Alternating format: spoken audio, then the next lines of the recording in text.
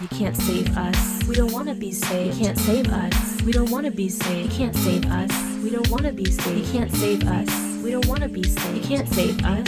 We don't want to be saved. You can't save us. We don't want to be saved. You can't save us. We don't want to be saved. You can't save us. We don't want to be saved.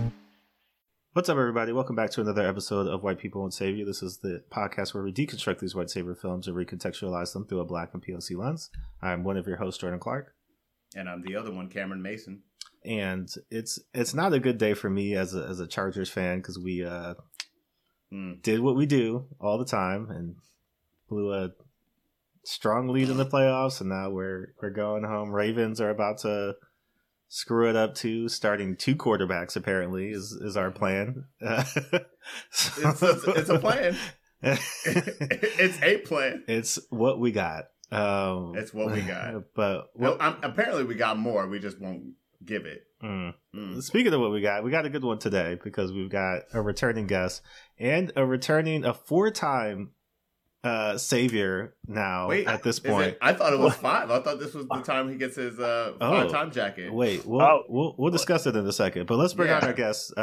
You might remember them from our episode about Dangerous Minds. This is Rhayne Coleman. What's up, y'all? Hey, Happy to be here. Thank you for having me back. Thank you. Of course. Ray, we were just talking about all the different shows that you're watching and potting about.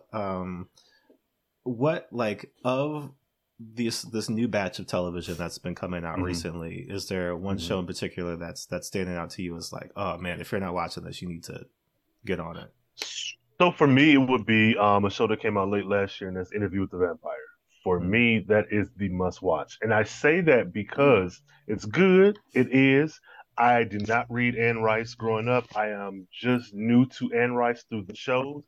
However, I'm critiquing it so hard in those first 2 episodes, though they were shot well, great wardrobe, acting well. My issue was the race relations, and so I adjusted extremely hard. But by the end of the series, they brought me around. So I do feel like if you're looking for a good show to watch with complex storytelling and dealing with a lot of issues that make sense for the time period, and it also deals with a bunch of queer shit. Like there's so much alphabet stuff going on up in there. But and I love vampires. Like I'm addicted to like you can give me a Family Guy version of vampires, you can give me a blaxploitation version of vampires, you can give me Twilight, and I will watch it. I love vampires.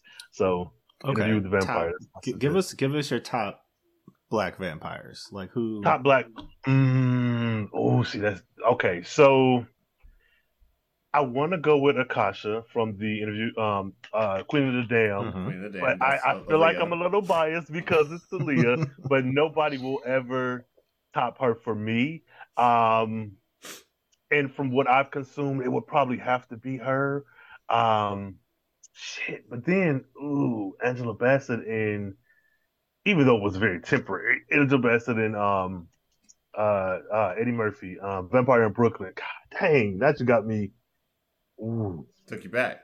Yeah, because now I'm running through it. I did a vampire series in the month of November last year. Oh God. Okay, I'm gonna just keep it with Akasha just to keep it. Oh, okay. Short and to the point, but I gotta go. Well, I mean, come on though. Some motherfuckers are always trying to ice skate uphill. See, always got in the chamber.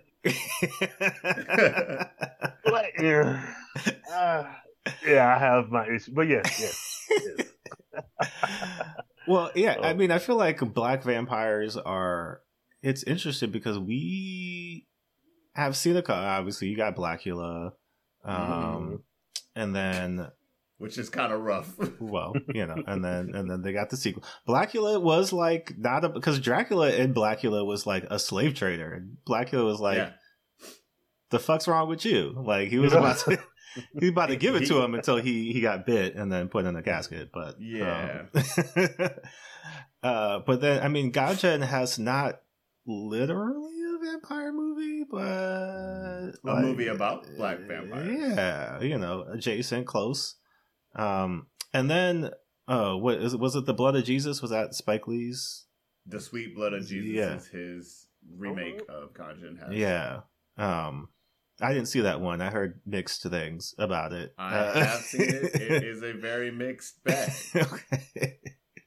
But I feel like, we definitely can get in there and like have I'd like to see, a modern, I mean, I don't want to put Nia DaCosta like in the like, and now you have to do this because you're the Candyman. But like, given the woman, I'm gonna have to look her name up real quick. That directed Nanny though.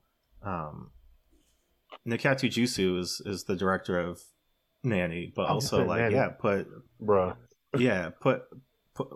Put her together with a woman who wrote Megan, and like you might have something. I heard you wrong. You said Nanny. I'm thinking the Nun too. I don't know where that came from, but yeah, I'm still with it. I'm still with it.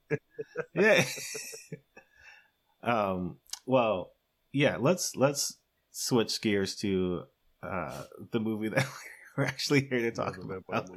Rhayne, tell us what movie, because you were stuck between choices, but you ultimately decided on the movie that we watched. Tell everybody what movie you chose. The Bodyguard, the 1992 Bodyguard, the most should have been a vampire film of them all. But The Bodyguard, yes. Okay. But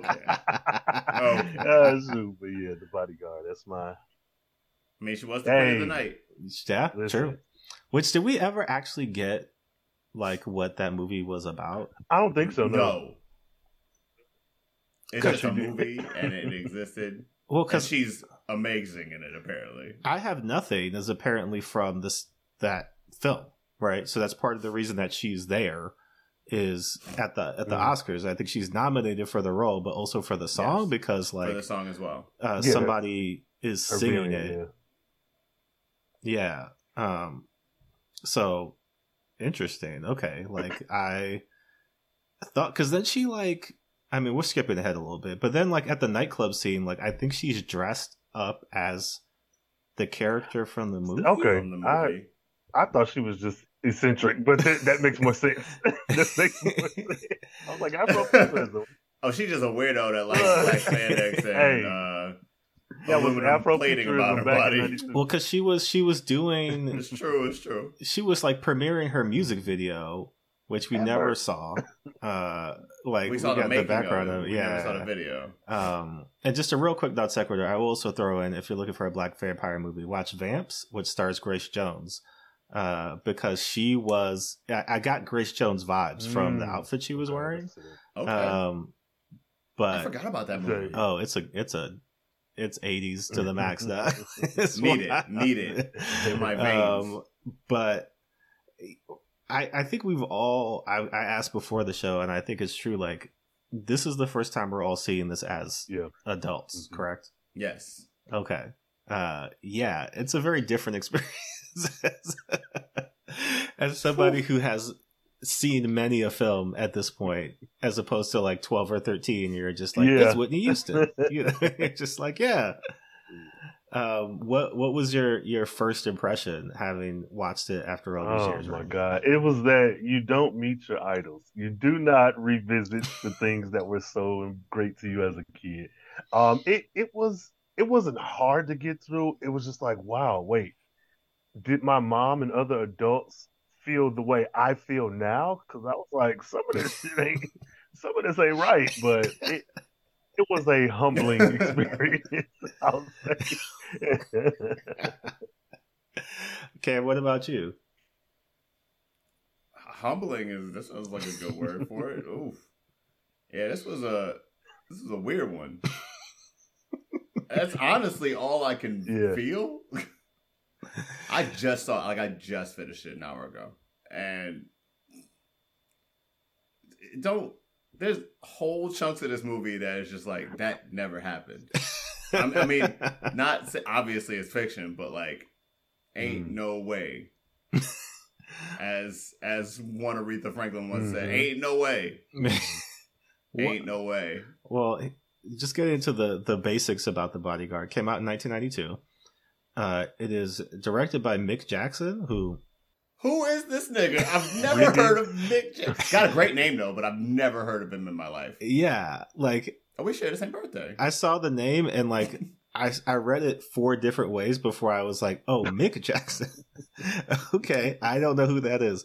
But he directed this. How he got the job ostensibly is he directed this movie called L.A. Story, which is a romantic comedy written by Steve Martin, starring Steve Martin, and like Lawrence Kasdan, who again is not only the writer of this movie, but you might know as the writer of many a Star Wars and many a Indiana Jones.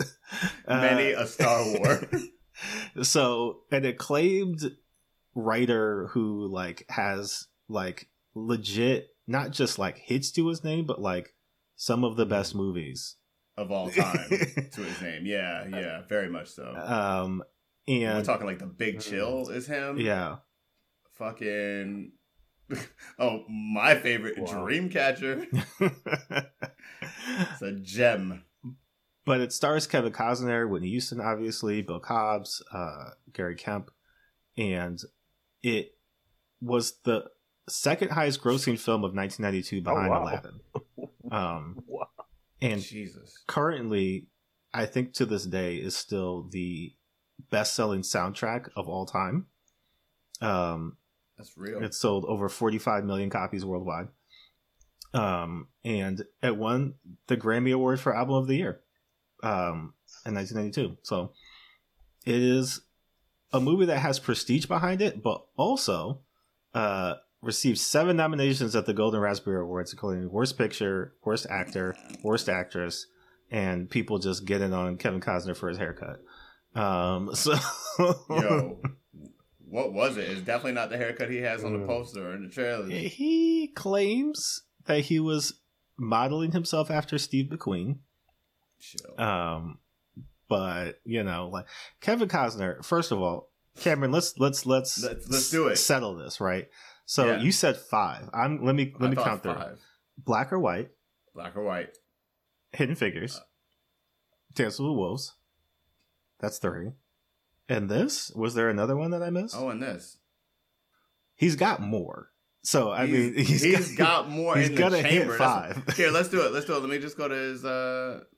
Because his I know that he's right got McFarlane USA, which is a movie where he inspires Hispanic kids to run cross country.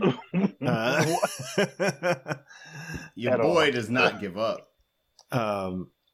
There could be more. I mean, I wouldn't be surprised. This is the interesting thing about him, right? Like, he is all over the place, right? Like, right now he's on Yellowstone and also has, like, a Fox Nation show about, like, loving the frontier or the wilderness or some bullshit like that.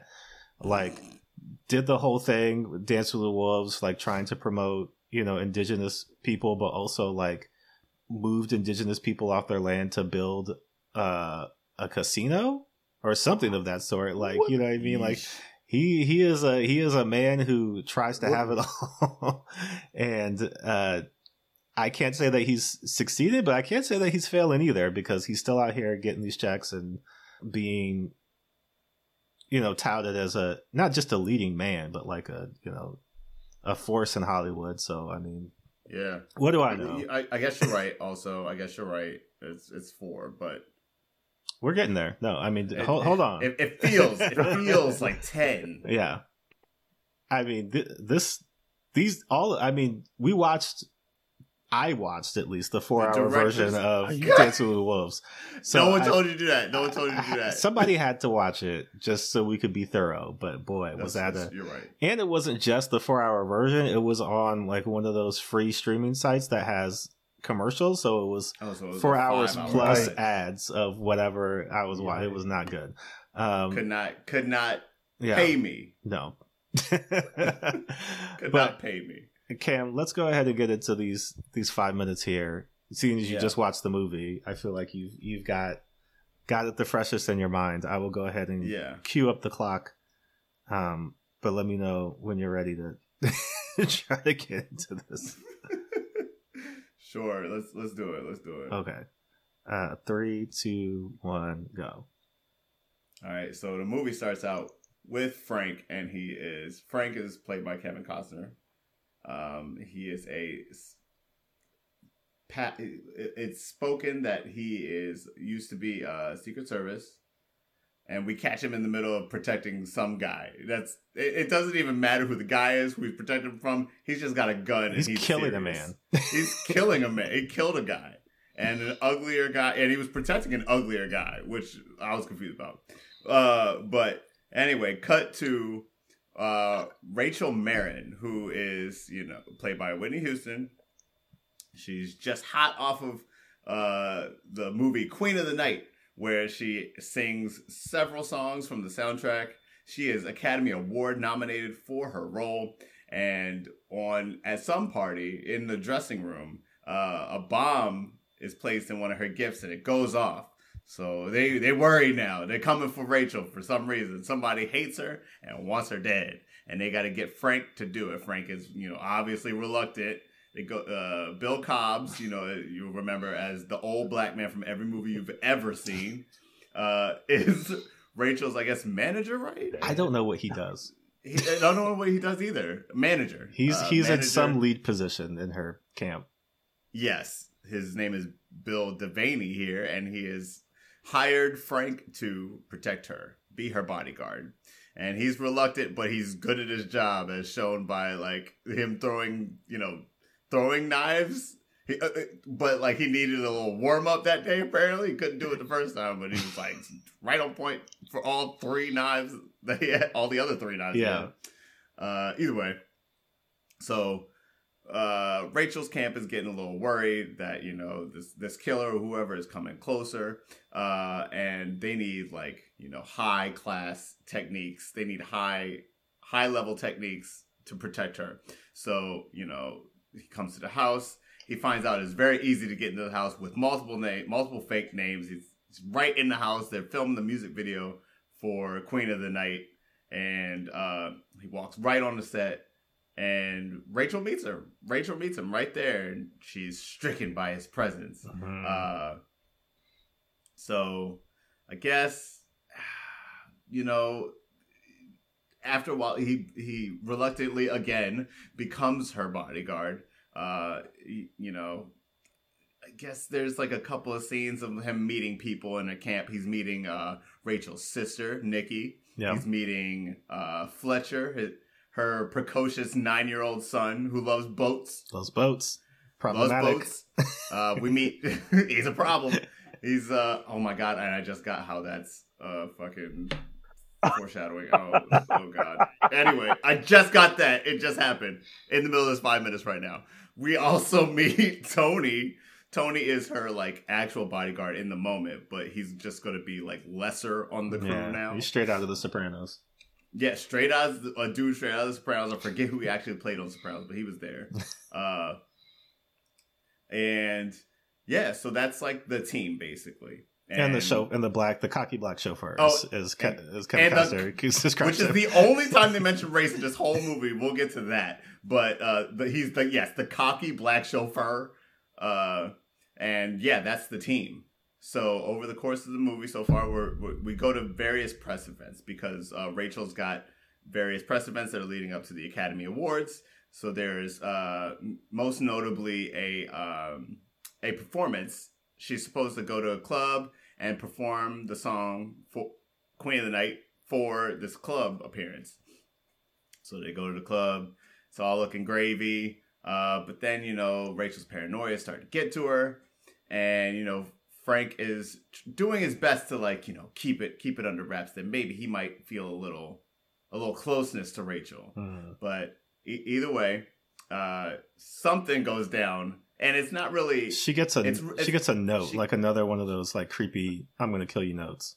Yeah, she gets the no handwriting cut out of the National Enquirer note. Yeah. It says "I'm coming to kill you," and that sparks paranoia at the musical performance. And they kind of end up protecting her from nothing. Nothing really happens, but they're desperately trying to protect her. And it gets the fever running, I'll say. Yeah. Because when they get back, Frank is trying to keep it professional, but Rachel's you want to go on a date with me? Yeah. Oh man, you're getting there. You want to go on a date with me? She says. So Frank is like, he's trying to be stoic, but instead he's like, you know what? You've cut to the core of me, so I'll take you out. So he takes her out to go see Akira Kurosawa's Yojimbo, as most '90s men do. Mm-hmm. But he says that it was because of those samurai movies that he was compelled to protect people. The same way Yojimbo had to protect the people of the town in that movie. All right, so time goes on. He also mentions that he used to be Secret Service, and he's got a couple of his colleagues running around. Oh, but don't forget, the key point is after that, at the end of that night, they sleep together, and then they wake up the next day, and he's like, "That was a mistake. Can't do that no more." He was like, "I shouldn't have did it."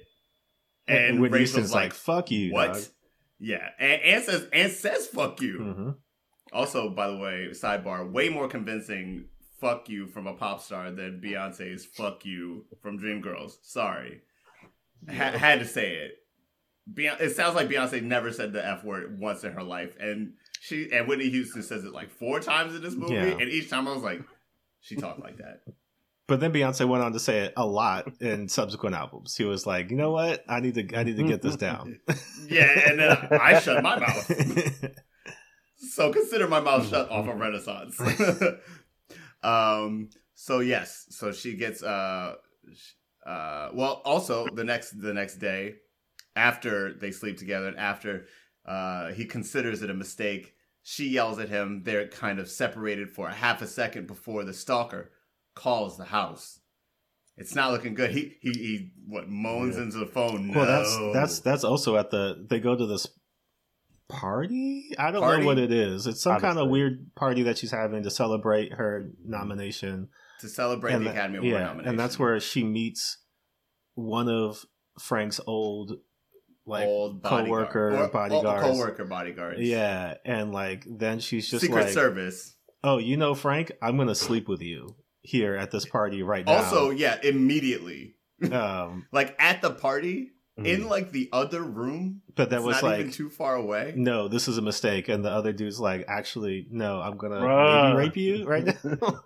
Yeah, and then Rachel had almost end up with a rape scene for some reason, and then Tony, who's actually doing his job, but not really, because he's trying to flirt with somebody, turns around and is like, oh yeah, you gotta go. I gotta do my job real quick, and kicks what's his name, Portman is the guy, kicks him out. But and there's tension there. Yeah, and then she gets the phone call of somebody moaning into the phone. Yeah, so she gets a call that somebody's moaning no into the phone, all creepy and Farmer gets the idea. Frank gets the idea.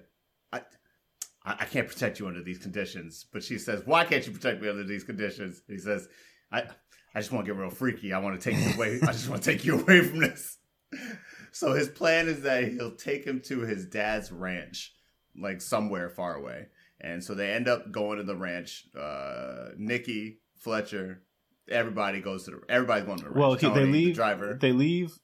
I think they leave Tony, and they leave Cy, and they leave the driver. They leave Cy. They leave basically everybody around except for her sister. Oh no, the driver's her there. Son.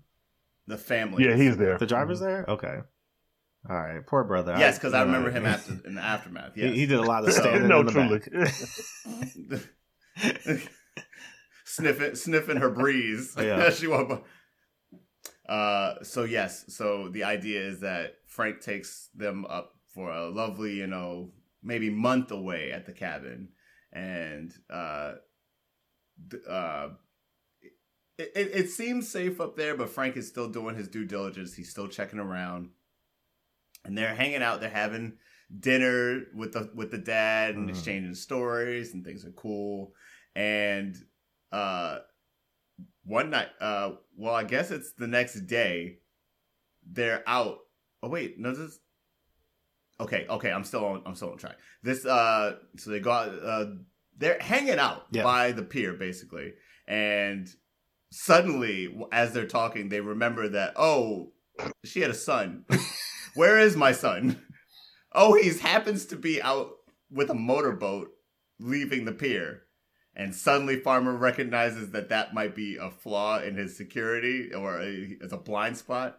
And he runs out there and he's like, Fletcher, no. Everybody's, Fletcher, no, you shouldn't get off the boat. Because allegedly he can't swim, according to Whitney Houston. She says because he can't swim, which is also racist.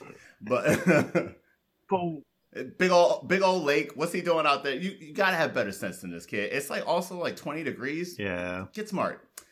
So, of course, Farmer jumps into freezing water and rescues Fletcher from the boat, even though he can't swim. They swim to shore, and they're like, "Oh my God, Fletcher, thank you." No, they're mad at him. They're like, "Why the fuck did you do that? Why did you save my child?" They're mad at him, but they're boat? also like, "Thank God you're safe. Thank God you're safe." And then they start to think for like half a second that the boat couldn't have been armed. There's like a half a second's thought that, no, it was a boat. It was a regular motorboat. What was I thinking? Oh, the boat explodes like right there. It's perfectly timed, by the way. It got just far away enough to safety. But yes, the boat exploded, so obviously there was an attempt on her life. And they know that this person knows that they're far away. So they're, sequestered up there, and it's one lonely night, and Nikki, Rachel's sister, is on a tear. She's drunk. She's had far too many vodkas. And Frank happens to walk into the kitchen to see her drunk. And at that moment, she confesses everything, that she was the person who called to have the murder done. Because, like in the first murder note, she said that Rachel has everything. And like the song, she has nothing.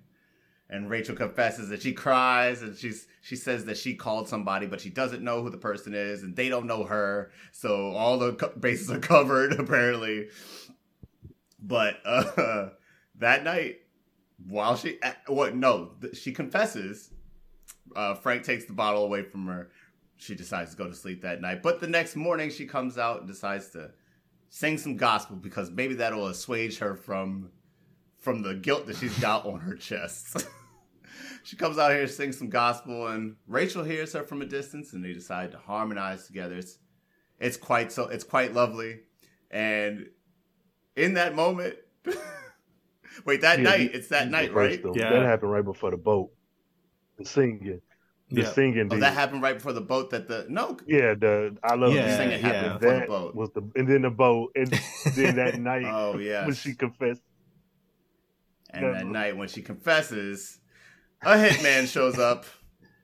A hitman is present on the premises and manages to find Nikki first and kill her specifically. Yep. But not Rachel, who's the ostensible target. Yep. But, hey, it's not my movie. It's not my movie. And then Kevin Costner does a barrel roll out the window and literally dives out of a plate glass window. This is the second window and chase he's had in the movie, by the way.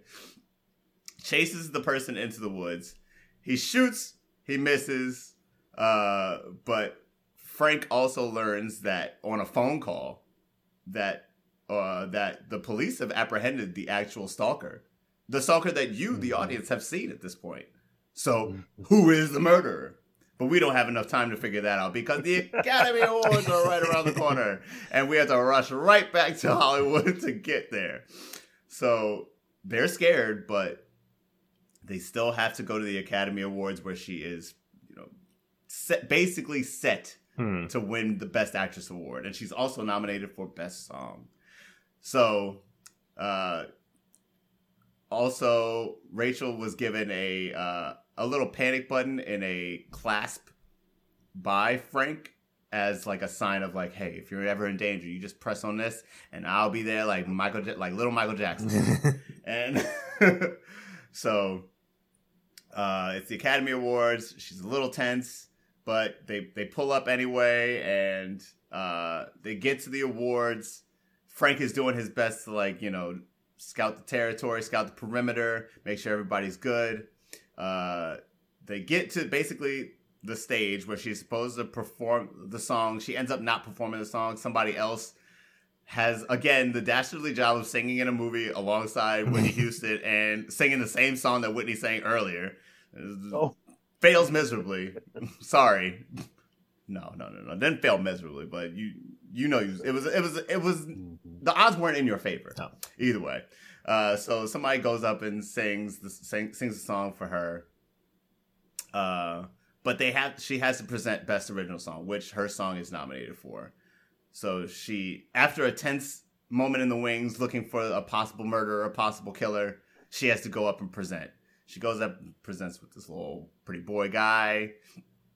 And they're supposed to be having banter that, is on the teleprompter, but it's not going well because she's too worried about who's in the audience. Who's going in that pocket? What's going on out there? She's having a little Malcolm X moment up here at the Academy Awards. She can't even have the banter because she's too worried looking at other people's pockets. And just before they announce the award, she freaks out and she goes backstage. And she's nervous. But her song wins. I Have Nothing wins the award. Either way, she's back in the dressing room. She's freaking out. She's telling everybody, you turned me into a maniac, Frank. You turned me into a paranoid maniac. This wasn't me before. Now I'm worried and all these things. And somehow Frank gets her to calm down and says, you got one more award. We got to get you to your seat before they announce Best Actress. We got to get you to your seat. You got 20 minutes left. Rachel manages to calm down. She says, okay, I will do this. I will go outside and I will sit in the audience. I will collect my award. And she manages to get all the anxiety out and go sit down. And just then Frank goes out back to the wings, and he's putting it together that, wait, Portman was here at this job, but now he's not here at this job. Where is he? He's not where he was supposed to be. That cameraman is not that cameraman. He does the whole conspiracy theory in his head in 30 seconds and is able to put together that Portman was the killer. And he's now holding one of those giant television cameras that's like also, it looks like it's tied to an Uzi. Which is also not the kind of gun you would use to do this job. It's got a laser sight on it. It's an Uzi with a laser sight attached to a giant television camera. Like so it's all kinds of stupid looking. It is designed specifically for this moment. For this moment. Like, there's no way. This is not a reusable weapon at all. So he's scouting the area. They're announcing the award. It's a tense moment. We're going back between the nominees are... and Rachel wins. She stands up in this moment of glory. She stands up. Farmer's able to see that Portman's over on the side with his goofy-ass gun and his laser sight ready to attack. When Rachel finally gets up on stage, she lifts her arms up, but Farmer sees that the gun is right across the room. He runs out during the moment and jumps in front of the bullet and manages to take the bullet for Rachel. He gets shot twice or something like that. And it's a confusing moment because they're trying to figure out whose blood it is and where the blood is coming from. But even though Farmer's hit twice, he still knows. He still knows it was Portman and that motherfucker is over there. And so he shoots him. It looks like he shoots him in the chest and in the gun. Yeah.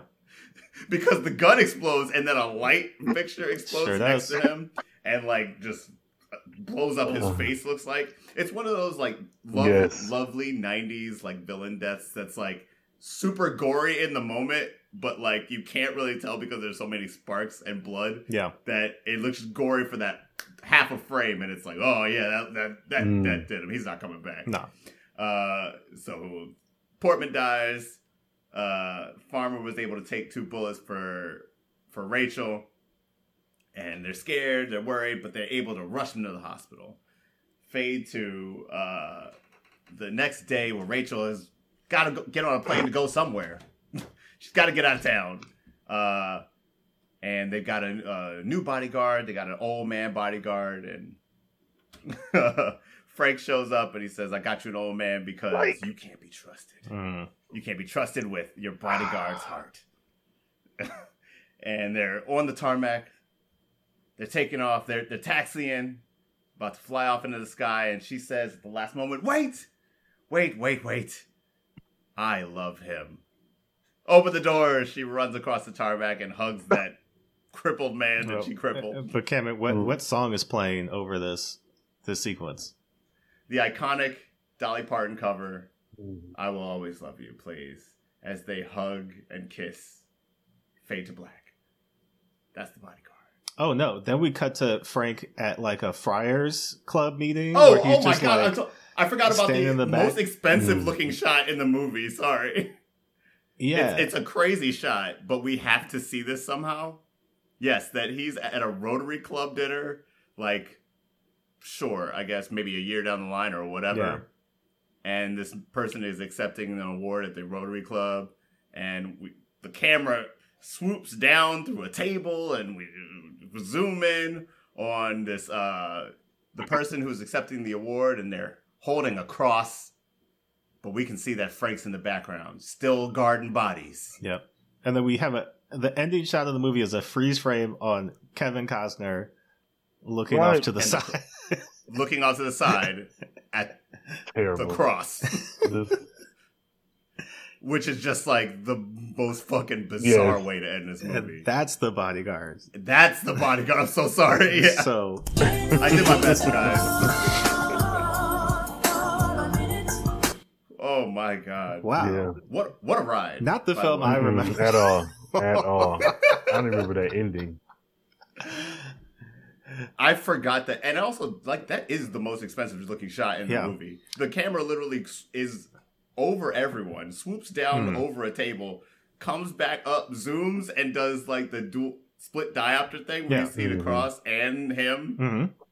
Come on, guys. Well, just a little. I'll give you a little trivia. That it might have been a tie between that and then the shot where she runs to Frank off the plane, because apparently they had built a whole dolly system that was supposed to track and follow her down, because they didn't want to do a steady cam, so they had the dolly track follow her down, and then it was supposed to get to kind of like like a circular track that they had built around them to like have that spinning shot. Oh yeah. But they only tested it once, and when they did it, it was going too fast, so the cameraman fell off the dolly and then had to get back on to finish the shot. But that's also the shot that they used in the movie. They used that take. Yeah, I guess it was. Yeah, they were just like, that's actually not bad. So like, it looks good, but it is. It looks good. I did not know. Yeah, they just like it just flew down, and then when it switched onto the spinning part, like it just went too fast. I hope he couldn't hold on, but he did it. He's a G. Yeah, that man needs a raise for that. But yeah, I mean, this movie is four movies in one movie. Yes. And none of those are good movies, and so it's an interesting dynamic because if we had stuck with one, it might have worked, but because we bounce around so much, it's like it's at first a very 90s style action thriller. Like it's not indecent. No, go ahead. Oh, I was going to say, it's not Indecent Exposure or like Fatal Attraction or anything on that level, because it's not as racy as those, but it is trying to imitate that style of like romantic thriller, because there's, there's a whole, assassin subplot, and like, the creepy guy calls on the phone, and, she's like getting these disturbing messages. Somebody jerked off on her bed. Like there's all this like weird stuff going on. And, then there's moments of like, it'll abruptly transition into these moments where like there's a car chase, or like Kevin Costner has to jump out a window, or like jumped out of two windows. Yeah, like do all these other things, but like they come out of nowhere and with no like build up. So all of a sudden you're jarring from what seems to be this dramatic romance, right, into like full on like 90s action. Kevin Costner as like he runs parallel with a moving vehicle. That pissed me off. For maybe 2 minutes. It wasn't until it went on too long that I realized he's keeping speed with the speeding car. I was like, no. It would have been one thing if because he like cut through the compound to get to the other side. So I was like, oh, okay, he's taking the shortcut. The car's turning. Got it. But then he's like still running with it, and I was like, yeah, what? Car's going 60 miles an hour. Don't lie to me. So the car's going 60 miles an hour. It will go through that, but then obviously there's the musical breaks where like, hey, do you want to watch Whitney Houston sing for a little bit? That was actually kind of interesting, because like, so that is the last shot of, or the last couple scenes of the movie are like, it's at the Academy Awards, right? And then we just cut to her singing the song. Yeah. After we go to the hospital with him, she's just singing the song. Yeah. And it's actually kind of beautiful and feels like you said, out of another movie, where it's just a shot of her and then like the other half of the screen is like the glimmering background, and she's just singing the song, and it's actually kind of beautiful and like nice to look at. But it wasn't for another movie or anything. Why? See? Yeah. So, it sounds like it was as jarring of an experience for everybody else too. Rhayne, what did you make of? I enjoyed The Bodyguard. What are your biggest problems with The Bodyguard? Because it seems like some things have clicked for you on second view. Kevin Costner as Captain America was really interesting. For me personally, and this is even with a 2023 mindset or a 1992, I question whether the role of Rachel was supposed to go to a black woman. Because there were a lot of things that, just with the security of her home, like the call box. Well, let's talk about this. Let's talk about this. Let's go into it, because I feel like there's many moments. Absolutely. Along with the security of the house that point to it. I don't know if it was initially supposed to go to Whitney. I think I got some answers, but I want to hear the conversation. Let's talk about it. The house. I don't know a single one black person or black woman from the 90s that's leaving their house open.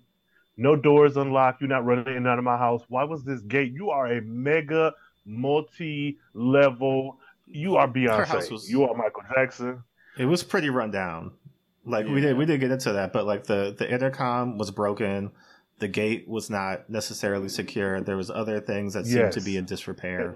And it wasn't explained why it was like that. It just was. Like they didn't say like, oh, she's new money because she grew up poor and then she got this house cheap or whatever.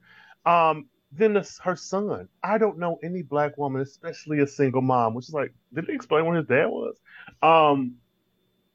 Who has a child at all and isn't going above and beyond. And when I say that, I mean folks who live in the hood, folks who are in the suburbs, folks who are in the city. You have a black child and you're not taking the necessary precautions to make sure that child is like, and then even the pushback that she gave Frank. Now I was on her side because like but like, if you have to hire a bodyguard, okay, simply put, you are not the first celebrity to be stalked in the history of the world. You're not the first celebrity to have be attempted murder, whatever.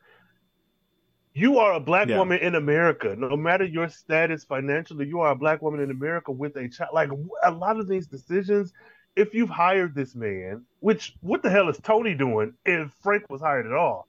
Why is he still here? If I got to hire Frank, Tony, you got to go. You're not serving me. You're not serving me. So, like, I feel like she played fast and loose with her life and with her child's life when you agreed to have this man take. I just wonder if this is like a general role that was written and like, I don't know, what's the Pretty Woman? She could play this role, or Sandra Bullock, or like, you might have the actress who was supposed to play this role in your notes, but even with that knowledge, I was like, this doesn't feel like a black woman to me. Yeah. Well, it's interesting, too, because in hindsight, the first time you meet her son, he's playing with a boat beside the pool. This boy can't swim. You tell me this 3 times, and he's unsupervised by a big-ass swimming pool holding a boat. Like, if that boy... nobody's watching him. There's no cameras here. If that boy just tips in, accidentally, like, he's probably going to drown, and nobody's going to find him because you're shooting Queen of the Night. So, like, why is the one place he's at the one place he should for that foreshadowing? That's it. By himself. Yeah. You know what? It's embarrassing that I didn't put one and one together when I was watching the movie, because it's almost laughable. It is laughable. Yeah. I did like his introduction. Swim. I love boats. Nigga, learn to swim. Why do you have this pool? Get into boats. Well, he was like, hey, Kevin Costner, do you like boats? And Kevin Costner was like, nah. And he was like, you're a liar. That's exactly it. That's exactly it. Yes. Oh man. I wish you would have said that. That did read as accurate. That little black boy just being like, shut up. Everybody like boats. No, right. Everybody like, yeah, I know. Shut up. You know you like a boat. Yeah, Cameron, did you have further thoughts on the casting? Well, first of all, and this is like production stuff. This isn't like the narrative of the movie, but Kevin Costner is producing this movie. You know what? These are all people I would love to work with. You're all fine people. Mm-hmm. Okay? I'm going to say that right now. Okay. Kevin Costner, if you're producing this movie with Whitney Houston, not just like the highest grossing like musical star of the age, the highest grossing black R&B and pop singer of the age. You're not going to put like one black man in her life. Like if you got her sleeping with both agents and like also wanting to date and all this stuff, why can't one of them possibly be a black man? Because like the black men in this movie are like all the waiters, all the servers, the driver, and her manager. Not sexual objects at all. Yet every white man that crosses her path is like, you seen that long ass back? I want to get some of that. Like it baffled me, honestly. And also,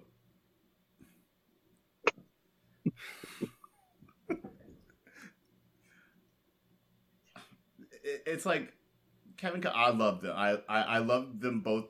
The performances, I love the performances in this movie. Actually, I thought they were very good.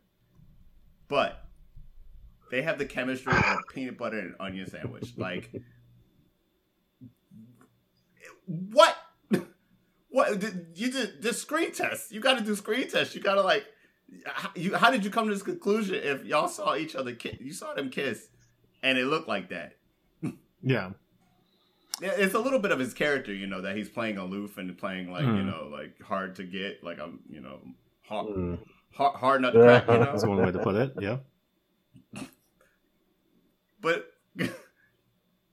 the sexual tension, where was the sexual tension? So it just rings to me as like I don't know what it honestly rings to me as, because the first choice was not Whitney Houston, but then again, who else would it have been? Because she's like the obvious. She's like she was gold at the moment. It's 1992. She was literal gold at the moment, and the way she sings on the soundtrack is like, this soundtrack is so iconic now still. Yep. You know, like it's like no one else could have been in the role. So it's like, how did we get here? So I'll return to the conversation because I also have my own thoughts, but here's some of the answers you might be looking for. So originally this movie was conceived by Lawrence Kasdan. This was like one of the first scripts he had ever written, like way back before he had produced anything.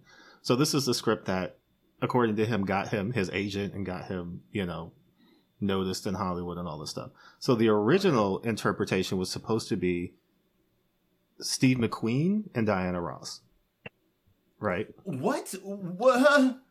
So that's what he was originally aiming to do, right? And so I guess it took just a long time, because I mean he did this way long ago. He got noticed in Hollywood in 1980. Like, yeah, actually, Empire Strikes Back is his first gig, by the way. So insane. Then it was proposed in the mid-70s, Diana Ross, Steve McQueen. Got rejected, you know, kept trying to make it. So then in the late 70s, it was supposed to be Ryan O'Neal and Diana Ross. But because Ryan O'Neal and Diana Ross, who had been dating, couldn't cooperate, I think they had started to have a falling out. That also got nixed. They dated? Yeah. So then just these were the names that were being proposed, because Kevin Costner had worked in a movie that Lawrence Kasdan had produced, and you know, like, just this seems to be a trend with Kevin Costner. It's like he'll read a script and just like love it, like just he just wants to do it, and like nothing will stop him from doing it. So this was one of those that he read before like Untouchables and like Field of Dreams and all that stuff. And then like once he became like a star, like he was like, oh, I want to make that movie one day. So proposed were Pat Benatar, Olivia Newton-John, Madonna, Joan Jett, Debbie Harry, Janet Jackson, Terry Nunn, Kim Carnes, Dolly Parton. Bro. But I saw the way your face turned. Wait a minute. Dolly Parton, you were like, what now? What's this now? Apparently, Madonna had made a joke about Kevin Costner at some point in 1991, and so he was like, "I don't want Madonna. Like, she can't. That's crazy. Come here." Because actually, Madonna ended up making one of these kind of movies this year. She made Body of Evidence in '92, which is actually freaky. That movie, that's a freaky ass movie. If you ever want to see wax get dripped on a Willem Dafoe's chest in front of a fireplace. Check that one out. But Kevin Costner seemingly had Whitney Houston in mind and like wanted her specifically. And so as the producer of the movie, he was like, we're going to get Whitney Houston. Watching a behind the scenes conversation, you know, just on the making of the film, they intentionally did not bring up race in the movie. You know, like Kevin Costner is like, it would have complicated things in a way that was unnecessary. We didn't need to see it. That's not what the movie's about. You know, Whitney Houston, obviously, because she's getting paid to be in the movie, said similar things. Let's talk about that. I feel like let's talk about that towards the end because I feel like there are thoughts to be had there. But yeah, it seemed to be a decided choice by everybody involved to not make race a part of the film, and it's a romance between two people. That's how they described it, not anything about race at all. But a couple of things. One, right, you know, like Whitney Houston, arguably the biggest celebrity in Black America around this. Like, she is huge. Yes. She is a big deal. Yes. You know what I mean? And like her and Bobby Brown are like this power couple. Like there's a whole bunch of stuff going on, right? And so not a Black movie, but by proxy, Black people are coming to see this movie because it has Whitney Houston in it, so we're going to go watch it. You know what I mean? And it does feel weird that she doesn't associate with any Black people. She doesn't know any Black people. Like her driver's Black, I think, by circumstance, not necessarily like, you know, it'd be one thing if it was like, oh, these are all like, you know, family members or people that I know or, you know, whatever. So like, I'm, you know, my sister is my, you know, whatever she is. And like my driver's my cousin. And like, you know, the driver's the only person that gets called out. Yeah. Racially. Yeah. No. And so you've got this whole thing where it seems like she is very, I don't know if there's a conscious effort to like not associate her with Black people. But she doesn't, so it feels weird. And even at like the show that she has, it seems like there's not a lot of Black people there. Yeah. So it's confusing. Another confusing thing. They go out on this date. They go to, I think, a country and western bar. They do. Under the guise that she will not be recognized here. How? Which is confusing because, look, I just watched this episode of Jeopardy where they showed a picture. They wasn't like they just said the name. They showed a picture of Rocky Marciano. And the guy who answered was a white man. And he said, Sonny Liston? So, what? I know. You're kidding me. No. That's a real I need this clip. We need to post the clip on the Twitter because that's so it's not like, yes, there is the thing white people think Black people look alike, etc., whatever, but like she is nominated for an Academy Award. Like she is a huge celebrity in the world of this movie, yet multiple times she goes out into the world. Yeah, she's not wearing like an extravagant outfit or like millions of dollars of jewelry or whatever, but like she's not covering her face. She's not doing the sunglasses and shades routine. She's just out in the world. Yeah. Frank's dad is like, I think you're a singer. Sorry, I don't know who you are. You know what I mean? And it's just like, Yeah. What? How is she as famous as your tribe? She has this huge house. You know, she didn't get the money from nowhere, right? And yet she's able to just go. Like, not one person in that country and western bar filled with white people are like, you know, I think I may have seen a movie with a woman who looks just like that. And so, like, it's, again, maybe not an intentional thing. I don't know if the movie starred a white woman, if they would have gone somewhere else, but like, it would have gone to hip hop club. It would have gone to freestyle. But it just kind of felt like another moment of like, do they not know her because she's a black woman? Or do they not know her because she's a pop artist? But even then, like, I knew many a white celebrity, not by choice, just because they were a famous, like, Michael Bolton. I never listened to Michael Bolton music. I knew who that man was. I could recognize him on sight because he was just ubiquitous of the times, you know? And I feel like it would have been a similar thing even in 1992, like billboards, commercials, magazines, you know, TV. She's nominated interviews. For the song as well as like the movie. The song's probably on the radio. You know what I mean? Like, on the radio. I don't know how you could not know. The only time she gets recognized in public is at that restaurant where Frank is about to like stiff arm that little girl. Yes. And her back away, little bitch. Back away. I mean, they were running up on her type aggressive, so maybe, you know, I don't know. But yeah, so there's a lot of like, because the movie is trying to intentionally not bring up race, you just notice it more because there's questions that you're just like, but what about this? Or like, why is this happening? And then specifically when it comes to the romance. So let's talk romance specifically, but also like the strange decisions they made with Rachel's character, because like, I don't know how I was supposed to receive it. But like the way that the movie puts things together is, one, Rachel, all we know about Rachel is that she's famous. She has a kid. Somebody's trying to kill her.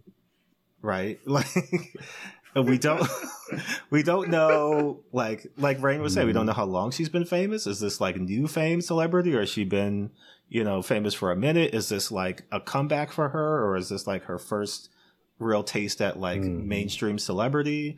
We don't know like what her interior life is like, because the movie does a lot of assuming and leaving you to assume, right? Like watching the behind the scenes, they talked a lot about how, oh, well, you know, it's clearly a romance between like two people who are like lonely and like can't have you know, these genuine relationships because of their job and like all of these things. That's that a lie. I was like, I didn't see that in the movie because, you know, if they had built it up that way where it's like, oh, you know, like Rachel, like they kind of try to allude to it where they go to the nightclub and Sai is like, she needs this. This is her life. She needs to be performing in front of people or otherwise she's going to die. I never got that from her. I know. Yo.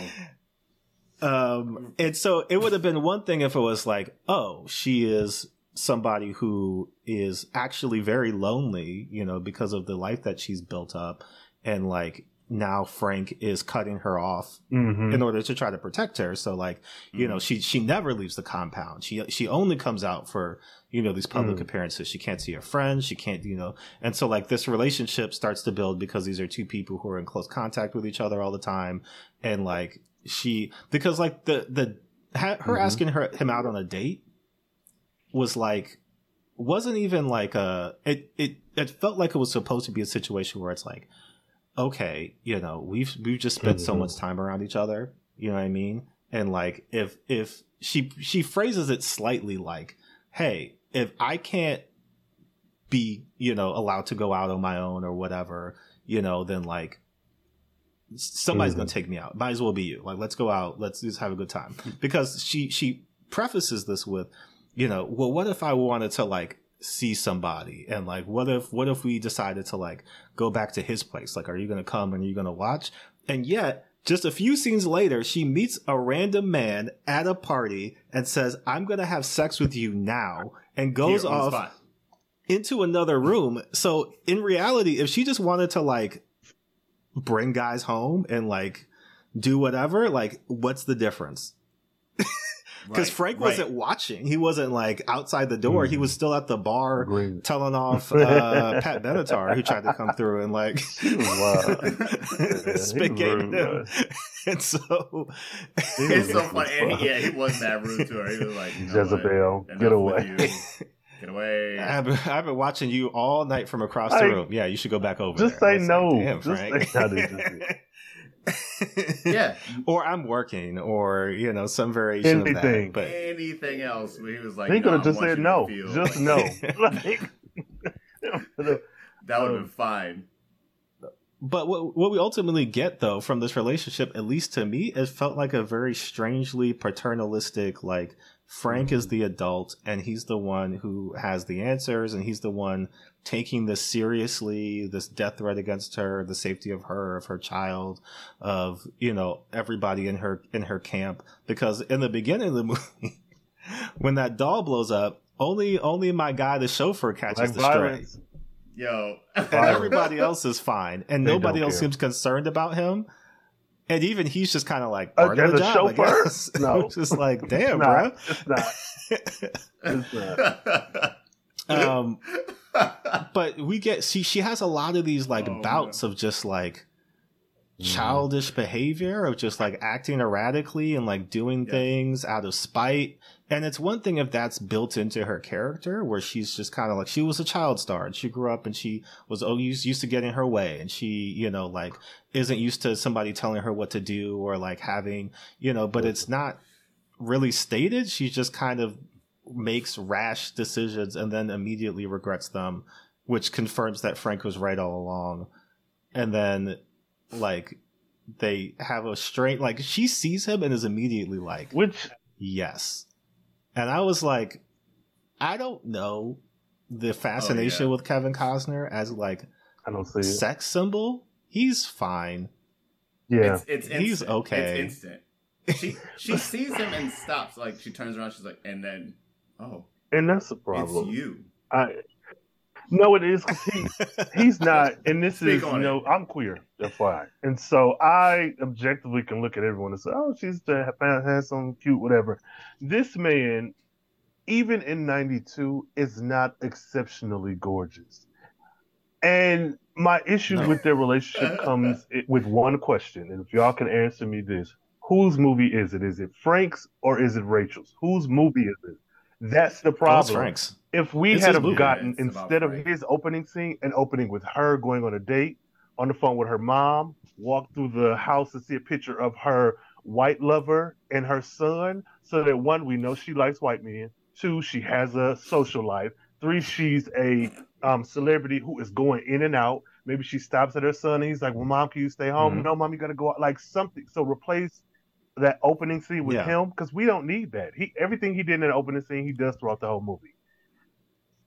And so I say all that to say that you could have taken 5 minutes to build this woman's world. Even the world building we got about Rachel was through Nikki and that picture on the wall, where she's like, "Oh, we were kids, I started a band and then she came in." Well, so it is frustrating and it's aggravating when, like you said, there's so many things that are happening off screen that you want us to believe are true. Like, oh, I just want to go to brunch with my friends. Well, who are your friends? We've never seen these people. Are you talking about Psy? You talking about Driver? Like, who are you talking about? So to circle back and to be like, oh, I'm into him. If we had a picture of her and a bunch of her lovers and they all were variations of this particular white man, then sure. But like, he's not drop your jaw, eyes turn to heart. He's not ugly, but come on. Well, but is he not though? I mean, well, he he's built his brand as classic American man. Who wants that? You know what I mean? Like that's... again, and no, because there are people who do, but like again, bringing race back into it. Rachel, as a black woman who's a single mom, who's a pop star in the '90s, yes, who clearly had a child with a black man, a black person, like an insane thought, right? All day, like what? What are the? I guess my thing is, what are the other pop stars in this world in '92? Because now I have no. Like, who's the Bobby Brown of this universe? Who is the Tevin Campbell? Yep. Who is the male pop star? Like, who is the black? I don't even who is the. Where's Johnny Gill at? Yeah, Johnny Gill. Oh my! Yeah, we aging ourselves on this podcast. This podcast is for 30 and over crew. Well, because my question is, so there's a specific scene, right, that I was just like, what's going on at the party?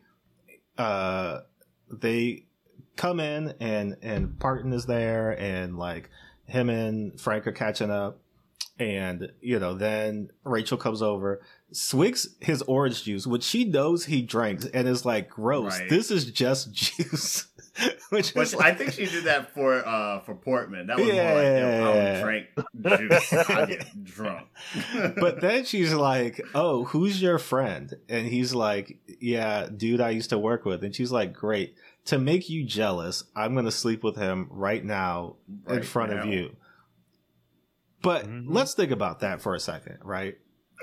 You are Rachel Marin, international celebrity, like... That is a move that like a regular person does, where they're like, oh, I'm going to cheat on you. And it's not even cheating because they literally slept together one time. Yeah. So it's basically a one night stand that she's having these feelings and emotions over. And she's like, I'm going to cheat on you with, I don't even know if you know this guy like that, or it's just a guy that you worked with one time. But in order to make you jealous, I'm going to sleep with this guy. Instead of what is the high key power move that a celebrity can make that the rest of us regular people cannot make is, oh, great. Talk to your friend. I've met a supermodel. And we are now going to go into this other room. Have fuck the supermodel in that room. Because it's like, that's the separation is right. It's like, oh, okay. Like, Frank in regular life could not pull Rachel. Like, if they weren't working together. I don't know. This world is crazy, man. I've seen weirder. And I feel like, so this movie isn't for that couple that I'm saying I've seen, because I have seen them. Yeah. But they are, the percentage is like. But like that power dynamic, less than though. 1. It's less than 0.05. Like, but where, they exist. Where would he even like meet her, though? You're like, where would they even, what I mean? If it the Rotary Club. In her party, you could just walk in without a ticket. Because how did... But that's the...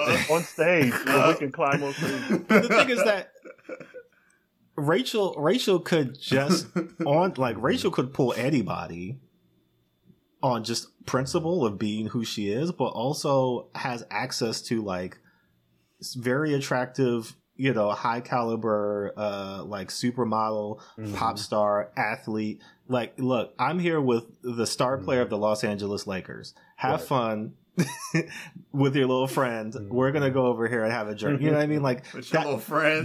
That's the power move of like, oh yeah, did you forget that I am like a goddess celebrity that like I don't need you. I can do whatever I want to do. Yeah. You just work for me. You know what I mean? Like, that's the put down, not like, oh, this is your friend. Let's go into another room just because I'm still bitter about what happened yesterday. You know what I mean? Like, it just felt like that's something that, I mean, she comes off very childish. A lot of the time. Number of times throughout the movie.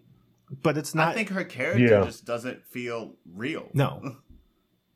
Yeah, it doesn't feel like real people are making those decisions, especially like the security decisions. Like, they'll literally go from like, I don't need you to get the highest level security we can. Yeah, in like the matter of 2-3 scenes, or sometimes like it's the reaction to something that happens. Well, because it's even like something that happens. See, so let's talk about the greatest scene in the movie, the iconic scene that everybody to this day continues to parody, which is they're in this nightclub. right? She has been threatened with death, right? Well, she's literally white saviorship. This is the reason we're having this podcast is because of this. She sees, like they send poor Bill out there to talk everybody down. You know what I mean? This like 50-something-year-old man is out there in front of all these people hopped up on whatever they're on. And he's like, yo, sorry to tell you, Rachel won't be coming tonight, even though I'm sure you paid money to see her. And this was like, advertised performance. And then Rachel just comes out because she can't bear to leave her adoring fans hanging. She pushes Bill off the stage. She's like, look, I look like I'm coming out of Assassin's Creed. Let me pull out this outfit and get to this performance. She starts performing. What is this club? Because she is on a platform, but maybe 3 feet off the ground. People can easily, they're not even climbing on the stage, they're just walking on the stage. You know what I mean? Yeah. So like, this is a club that it feels like Tony and Frank are literally the only security for, again, Oscar nominated actress at a club. There's nobody else's, so people are just coming, and that's the thing. Like Rhayne was saying, this isn't like, like somebody's trying to kill her, or like somebody, like people are just on stage, like people are dancing with her. They start to like mob her, and like everybody starts to come on the stage. Frank is like shooting a fire extinguisher at people, and like then she gets pushed off the stage, and they start like carrying her around the club, and she's like she just freaks out. Like she just disassociates. You know what I mean? Sequence is honestly just vibes. And then 30% of it does not make sense. Frank, even to the viewer, comes in and just like cold cocks a few people, like picks her up. It's like wait. It picks her up and then kicks a man in the face. And like just strong arms pulls her out of the club. Apparently he's coordinated with Driver, who's just waiting in the back. Tony has to walk home. I don't know. This movie, and then and that's the impetus for her to say, "Oh, like I love you because you saved my life." Although it's just like that club. No, truly should shut down. I'm about to say, that's what got you? That's like he picked you up and carried you out of there, but also like maimed several people in the process. Yeah. Like blatantly kicked a man in the face. Shot a fire extinguisher into somebody's face. You know what I mean? And he was like, violence. That's what gets me going. That's the man that I want to protect me. Because let's get to the bigger. Is Frank good at his job? No. Ish. No, I'm gonna give him ish. I'm gonna give him he's good-ish. I don't know how good he's better than Tony, but like he's better than Tony for sure.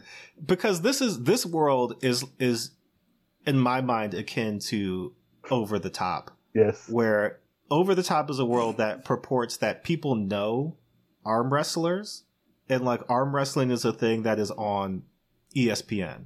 And like there's a tournament that like people watch and they can identify their favorite arm wrestler stars. And this is a world in which people know who the best bodyguard in the world is. But like it's like people refer to Frank as like, but you're the best. I heard you were the best. How? You're the best. But it's like, by what metric is he the best? Like how do you come up with that, and why is it universally agreed upon that Frank is the best? Because like multiple times she is in danger. Yes. She is in danger at the club. 100%. All the time. 100%. He lets, I don't know if it's just because he knows Portman that he's like, I guess they can fuck. But why would I'm okay with them honestly, that was like sort of like what I was thinking in that scene. I was like, Wait. Oh, I guess that's your boy. So like, he can get a little bit of something. Like, that's so fucked. Oh my god. Bro. So she just lets them go off into a room together. The boat, but it wasn't even like, how could he have known the boat? Because he apparently wasn't doing the due diligence to make sure there wasn't a bomb on that boat. And wasn't watching her child, who also got onto that boat. But was that his job to watch? I don't know what his job is. That was Nikki's job. My job is not to watch Fletcher. No, truly. I mean, apparently Nikki wasn't watching Fletcher either because nobody was watching him. He just went off into doing whatever he wanted to do. And then, like, yes, he saves her life at the end, but only because, like Cameron said, makes a 30-second, like, Sherlock-esque, you know, like literally does it all. Deduces in the it all, yeah. Just like, oh, Portman's not here. I guess he's the killer that we've been looking for all along. Which is just that random cameraman I've observed shouldn't be standing there. You don't produce award shows. How do you know that? I know. So I know. It's like it felt very much it like don't make no sense. The movie got to that point and they're like, oh shit, somebody does have to be trying to kill her. Who would it be? What about Portman? Because they went through the whole thing. This is like mystery 101, right? Is like, I have to be able to guess. Yeah. You know, like, even if I can't, like, I shouldn't know it. You should be doing your best to disguise and, like, you know, misdirect. But it's like, what would ever give you the idea that Portman was the killer? Because he showed up one time? Yep. And then he showed up again? He tried to get his fuck on and she was like, no. So that's reason to murder. Especially at the Academy Awards. Yeah, oh, you're right. You're right. You got shut down? Oh, I'm going to kill you in front of everybody. Yeah. But as a killer, you're bad at your job. Very. You had her alone in a room. You could have, like, you know what I mean? You had so many opportunities. Just injected her with something. Yeah. I don't know. I don't want to say I know. But you watch. I don't know methods. You watch TV and stuff, though. That didn't make sense. I'll tell you why it didn't make sense to me. You have two people after her. One who's obsessed with her. One who's trying to kill her. Right. The fact that he was so aggressive, borderline rapey, made me feel. That's what threw me off from him being the killer. I thought, okay, maybe he's obsessed, but like again, like you said, if your job is to murder her, you're the only person in this room, but like you can't give her something that will delay the death. Like like you being sexually aggressive to her does not compute with, oh, I was paid to murder you. Like who? But why did he even show up if he wasn't trying to kill her at that party? Right. Like, it's the perfect opportunity to do that if that's what you're trying to do. You just want to scope her out and see if her body still works. So later he'd be like, I killed the body. Wait. Body used to work. No, it don't. I was just scoping it out at the party. So, yeah, I mean, there's all kinds of just random occurrences like that. Because, like, why show us multiple times creepy dude who's like collecting items from her, who also Frank is not doing a good job of like locating that man, because he apparently they never clarify who got into the house, whether it was creepy dude or Portman, but like somebody did. I thought that was so it's one of those things that only happened in the 90s where the killer is out there and then they show you the killer. Like in the middle of the movie, they're like, this is the guy who's doing the weird shit. Like, they did that in this movie. They do that in, like, Last Action Hero. Yeah. They do that in a ton of movies. Or in, Die Hard. They show you the killer in Die Hard. Yeah, dude did look mad creepy, though. Yeah, that lace front, Yeah. But then at another point, Frank beats up random Hispanic hotel worker. For what? And then says sorry and walks away. Says sorry, but then the wife is also right there and like, please don't beat him. Please stop beating him. Please stop beating my husband. She should have shanked him. There's no way. Yeah. And he was just like, my bad. Yeah. You can't even speak English.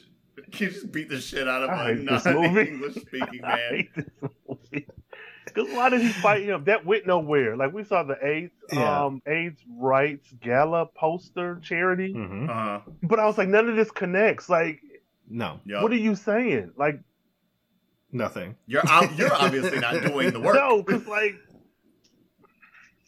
because me sitting at home with minimal information was able to be like, nah, him. Don't be. Why you beat him up? Right. Now you wasted time. You know. So that's her bodyguard guy out here beating up hotel staff for no reason. No consequences faced. No consequences beating for up family men. Yep, and just going around like because that's the thing, right? If there was a thematic tie-in where it's just like the closer he gets to her, the less good he is at actually protecting her. And so, there's that like balance of like, oh, I'm losing sight of what I came here to do. No, he's just negligent generally. Well, he's the best. Well, and here's the most random thing that they try to throw in to give him credentials is that he used to be Ronald Reagan's security guard, but wasn't there when Ronald Reagan got shot. But also, Ronald Reagan wasn't shot directly. The guy missed every shot. A bullet just ricocheted off the car and hit him. So technically, it wasn't even like they didn't not do their job either. Like those Secret Service agents, it wasn't like they fucked up and Reagan got hit point blank. It was just like a freak accident that a bullet hit him. And so like that's Frank's claim to fame is that he wasn't there when Reagan got shot. He was off that No, day. he was burying his mother. He was at his mom's funeral. Oh. Yeah. And so that's like, I don't know if it's like, I don't know what that means. You know nothing. what I mean? Like it means nothing. Like they bring it up multiple times. This is supposed to be some kind of like deep character thing for him, but like it doesn't equate to anything because if you know what actually happened, like it's not. Like, there's no. And everybody who's going to go see this movie in 1992 knows that thing that happened. Also, the Reagan thing, by the way, they refer to it as the Reagan thing every time, and we're like, "Oh, you mean when President Reagan got shot?" Yeah, and we all know about it. Like somebody, a shooter came out and tried to get it done. And it's also a weird, like they have a lot of like real world things and then a lot of fake things, and they try to combine them together. Like all the celebrities at the Academy Awards are fake. Rachel, obviously, a fake celebrity, but also like. Because if you're just making shit up, like why couldn't it have been like a fake president that he actually like there we go saved, right?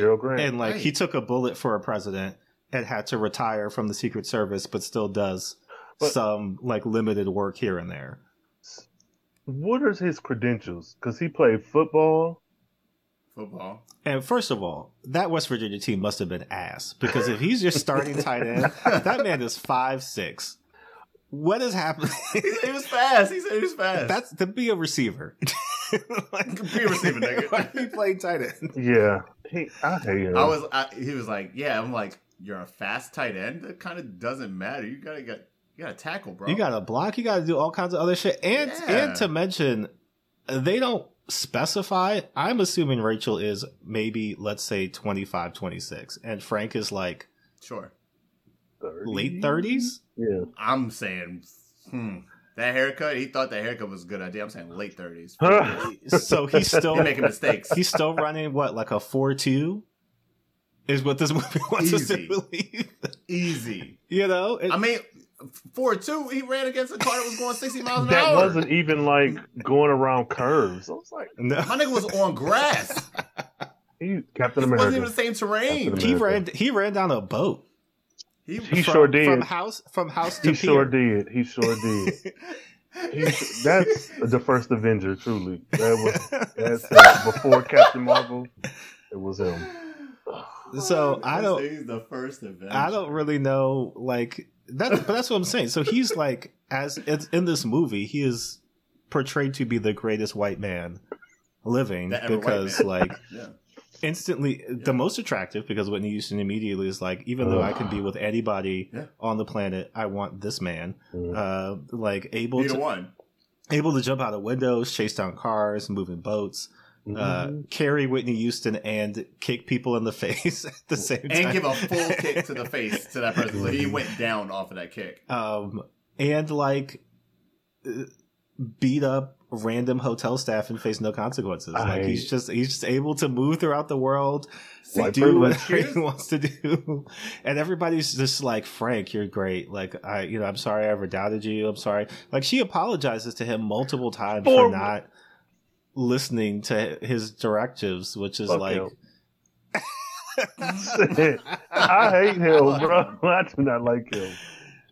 But that's the thing. It's like this romance kind of feels gross and like paternalistic because she's just like, yeah, you're my protector. Like you're, the person who's supposed to keep me safe, and for that I like love you unconditionally Ain't that? and have no like asks of you, which feels like Is that specifically specifically because it's a white man and a black woman. Like, again, I know they didn't bring up the racial dynamics intentionally, but it kind of feels weird. It is weird that she's so like beholden, and like even at the end, right? She's about to get on the plane, go do whatever she's about to go do, and like stops the very dramatic 90s, like stops the plane, runs off, has to go and like make out with him on the tarmac.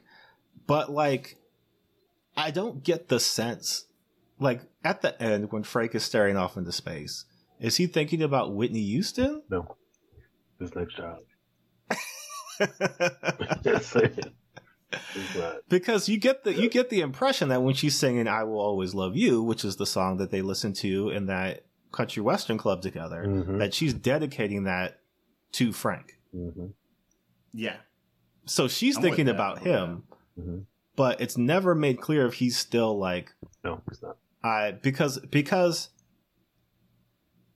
he could just not. He could just retire and like be with her if that's what he wanted to do. Like he doesn't have to go be a bodyguard. So like he, again, I guess because Lawrence Kasdan loves Yojimbo, was like, I'm going to make the noble sacrifice and not love this woman, even though she clearly wants me to be a part of her life.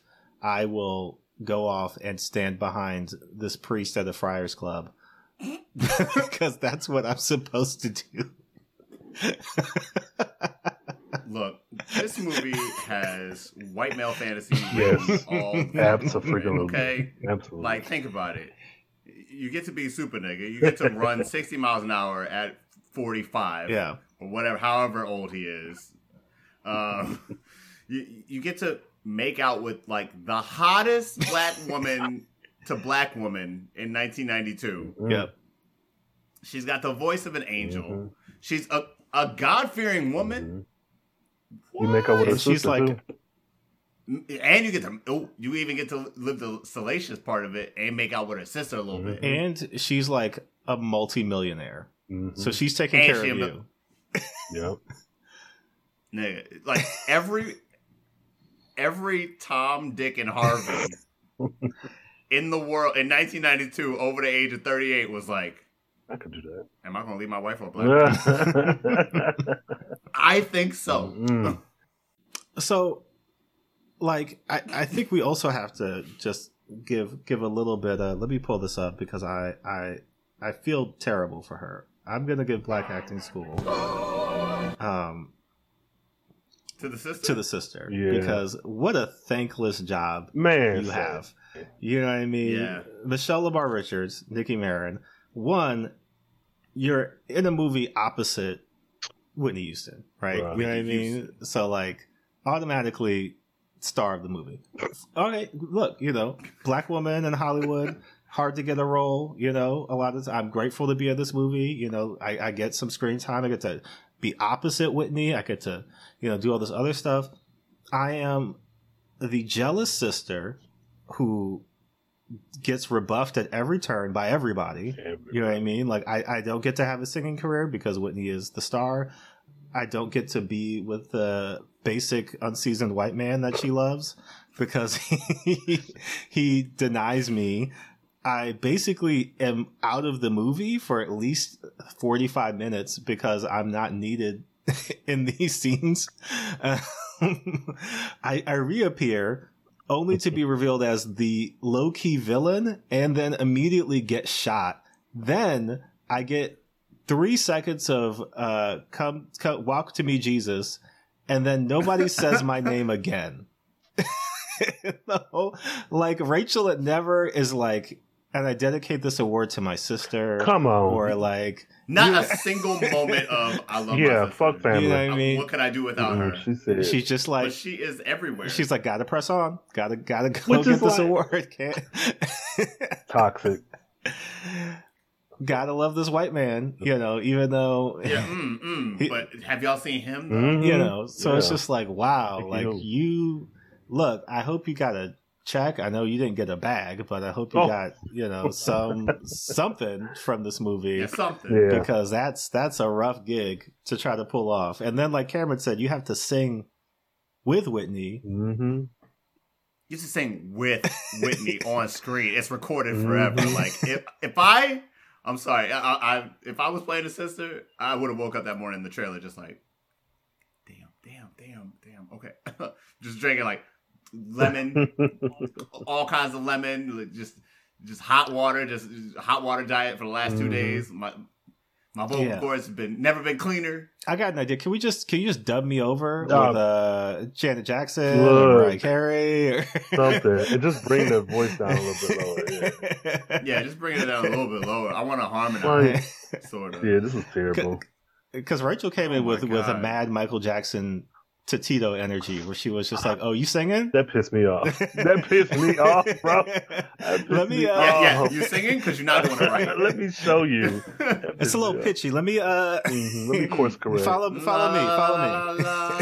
This is the note that we're supposed to be singing. Why are you down there? Like, what are you doing, Sam?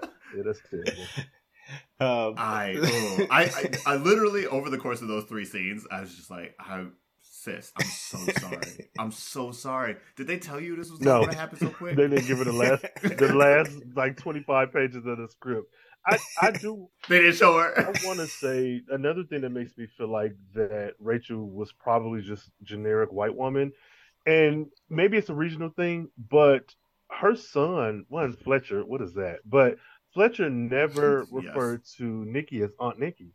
And for me, as a black person, there's no way. Like I have an Aunt Nidra. I call her Aunt Nidra. I've been doing it, or Auntie, or Auntie, or there's no way. I'm just like, Nidra, what you doing? What?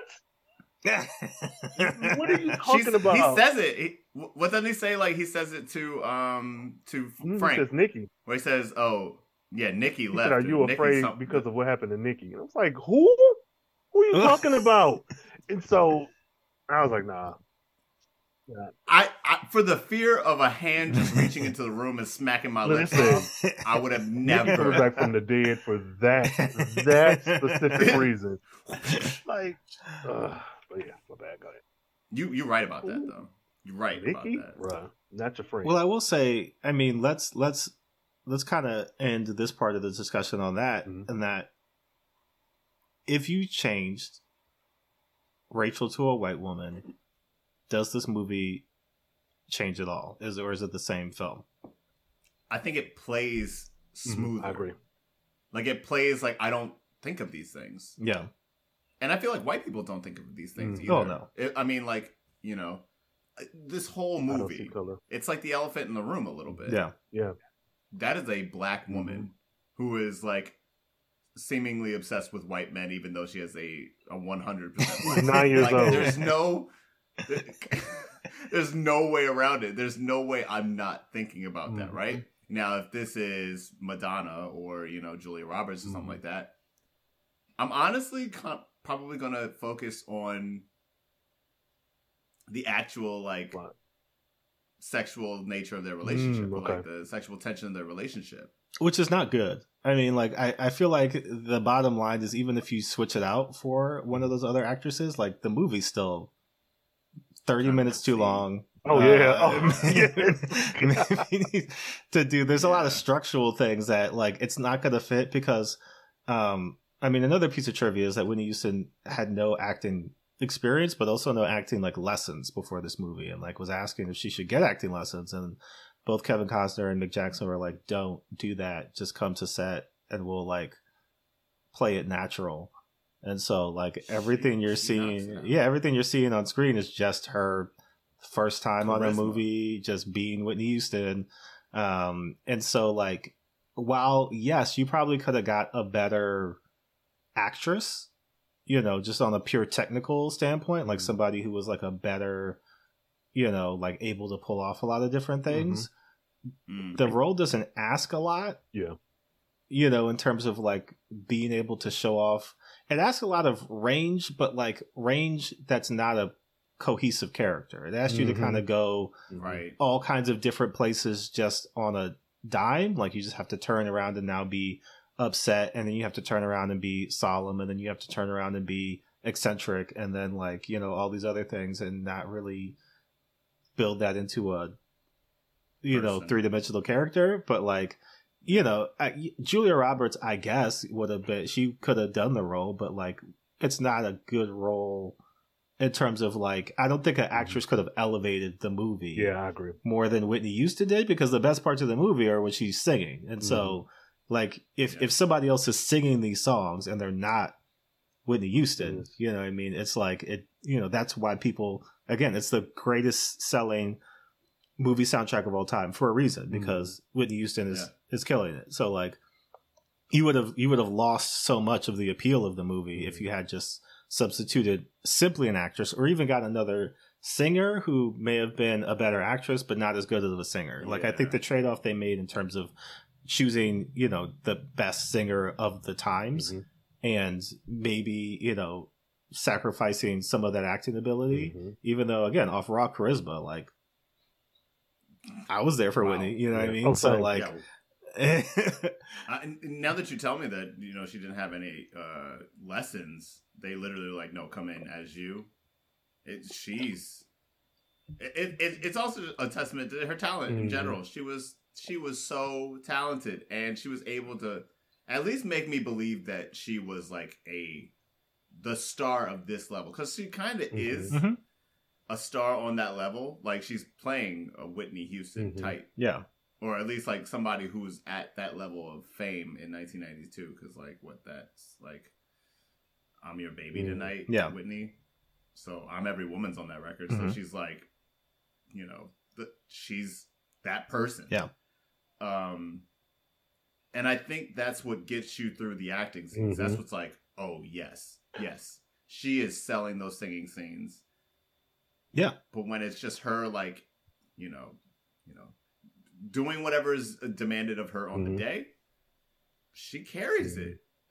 At least to a believable degree, I'll say. Yeah, well, I was going to say, Cameron, you can speak to this. Like, I think some people might look at a role like that and just say, oh, well, they're just asking her to be Whitney Houston. So, like, that's not that hard. But, like, oftentimes it can be even harder to play yourself or, like, play a version of yourself because, like, you're still having to think and, you know, act and perform in a way that's, like, maybe a step removed from who you are or how you would actually respond to a situation. And so, like, to just kind of naturally, like, read lines or, like, you know, do things on set that aren't necessarily things that you would do, and then to have them come off as just like, oh yeah, you know, just like, this is a believable situation. Yeah, like, I think there is some innate talent in there that's not just like, because there's plenty of people who you see in things and you're just like, even though you are either just playing yourself or like not, you know, playing a specific kind of character, like, you probably shouldn't be in a movie. Right. No, you're right. Rihanna, in what's the dancing movie? You Got Served, and she played herself. It was a quick. Was it her or was that Lil' Kim? Either way, I was like, this part is like 2 minutes long because this is not good. But yeah, well, I mean, in the movies where LL Cool J in the very beginning, early was like, hey, just be LL Cool J. It's still kind of like, what's happening? That's not a real person. No, this is fake. He ain't real. No. I guess in terms of just behind the scenes, I mean, we've kind of covered a number of things already, just in terms of, you know, the original casting and some of the ideas behind it. You know, like, we didn't get to talk about, I guess, two things, which are, one, something that didn't happen, and one, something that's potentially gonna happen. And I think that will lead us into the remake, is that there was a suggested and canceled sequel, which was going to happen, and was going to star, I would ask you to guess, but there's literally no way you could guess who was going to be Kevin Costner's co-star. It was going to be Princess Diana, who apparently was a friend of Kevin Costner. What? And was set to star in the sequel, and the draft of the film arrived the day before she died. So after she passed, they just didn't go through with any proposed sequel. But that would have been wild in many different ways. What the hell? Yeah, I feel like that's my only. I can only respond like that. But you know what? I could see it. Like, because if you look at what's the Netflix show? Damn, what's the girl? No. That one was the good. girl who on the beach. God damn it, I can't remember now. But it's a franchise, but it follows the detective. Where initially you thought it would follow that girl. I could see them. Like, that would have been an interesting, because even if we got like a Whitney Houston, who's the biggest of the biggest, then you get Diana. What other princess is doing what Diana was doing back then? Then let's say you get an Alita, yeah, or let's say you get I don't know, Shania, or a Taylor Swift. Like, I could see that. That would be, but what? Being like a cool franchise. Yeah, where you take actual people who are literally at the top of their industry and give a more exaggerated version of them and what happens behind the scenes. But damn, that actually would have been crazy. Ooh. Yeah, I mean, it's just wild that it would be literally Princess Diana. Yeah, not like somebody portraying, like a version of her, but like literally like the actual princess. I would watch that in a movie. That would have been a weird. That would have been a surreal thing. So, but that also goes to show that they could have cast a white woman. I mean, it wasn't like inherently based on anything. It's just Whitney Houston, something that they saw the potential and the charisma, but they weren't willing to write her into the movie in that way. Like, they kind of just had already settled on the character. I mean, I'm honestly impressed that we ended up landing on Whitney Houston or a black woman in general. Well, again, I mean, it's impressive. It seems, I mean, Diana Ross being the initial casting choice twice, right. I don't know if there's anything. It just seems weird that you went 2 times for Diana Ross, possibly, but then we're also like, but this movie doesn't have anything to do with race, or like isn't gonna, because it was both times it was a white man and a black woman, so like that's a choice. That's a conversation. Somewhat decided upon that, and at every moment, right? If you had made that movie in the 70s, like race, big topic of discussion. You made that movie in the 90s, race. I mean, like Rodney King wasn't far off. So like I don't know how that happens, and then there's not any like nod to it, or even just like we're gonna talk about the elephant in the room and move past it. They just kind of didn't even acknowledge it. But coming up, this was announced 2 years ago now, 2021, but it was announced that Matthew Lopez, the Tony-nominated playwright of The Inheritance, has been hired to write a reimagining of the iconic Whitney Houston film, The Bodyguard, right? And so it seems like they're moving forward with some version of it. There hasn't been a lot of follow-up announcements about what it potentially will be, or who will star in it, or any of that. But if you had to cast The Bodyguard and make it 2023 and make some tweaks or changes, how would you reimagine this movie, Rhayne? Oh, Lord. In 2023, I want a just as exaggerated world. I would love to implement those changes I said earlier, where you actually focus on the person and not on the bodyguard. And truly, I think, top of my head, Solange plays the Rachel Marron character. I feel like once she has the range, the vocal ability, it's not Whitney, but the eclectic artsy type person, and you make it make sense. I feel like I would maybe even have it be a limited series. But because we mentioned there's so many different things happening in here that I feel like in order to make all of this stuff work, you need more than 2 hours. But I would say cast Solange, and I don't want no Kevin Costner. Give me some, I don't know, Louis Tan. Let him be the bodyguard. Like, give me something other than a white man and a black woman. And Solange has a kid, so I feel like if we're just letting these actors just be themselves, she would have some changes to that swimmingless son of hers. But yeah, I would probably cast Solange for sure. Maybe set it in Atlanta or New Orleans. She's Creole, so then New Orleans and kind of go from there. But yeah, final answer. Final answer. Okay. Cameron.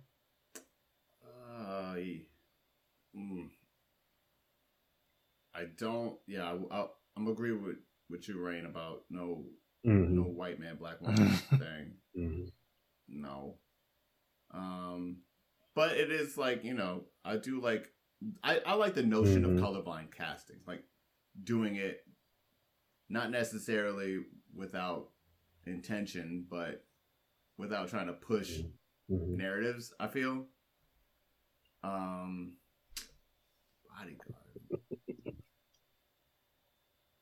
Solange was an interesting choice. I would have. I'm more basic. I would have been Beyonce, and of course Beyonce would have wanted to. I can see that. Yeah. Yeah. I mean, I would go see that. But I think it's easy. It's on the nose. Maybe somebody like SZA seemed like she wanted to make. Yeah, that Kill Bill was. We say that for another conversation. Whew, it's hot in here all of a sudden. So SZA, and yeah, maybe like you said Asian man. What's homeboy's name from Shang-Chi? Simu Liu. Good. I think Simu Liu. I think that's it. Simu Liu. I like him. Simu Liu and SZA. Okay. And yeah, we talk about race. They talk about race in this movie. So the problem is Whitney Houston, right? Like whoever is gonna come up and play the role, like the expectation is you are gonna be a phenomenal singer, and there are no more Whitney Houstons. That was a 101. And like, you know what I mean? That was a 101. There are powerful singers. There are great singers. You know what I mean? And there are people that could do it. I think you might possibly have to get like a Broadway, because it would be like Jennifer Hudson would have to. Yeah. She's the closest. Yeah, the person who can belt, who can sing. Yeah, and like I could see her doing I this. can definitely see Jennifer Hudson do it. She could be a good fit. I think Janelle Monáe can't sing like Whitney Houston. She can sing. Yeah, she can sing, but it's a different kind of. Well, she hasn't proven. She proven. She don't belt. She can like belt it out, but there's like Whitney had the octaves. Whitney had the power. Whitney had the control. Like it's not everybody has all of the things together, Yeah. And so I think there's other like. I don't know, because she said some things recently. So we'll have to, but like Cynthia Erivo is a singer and like a performer.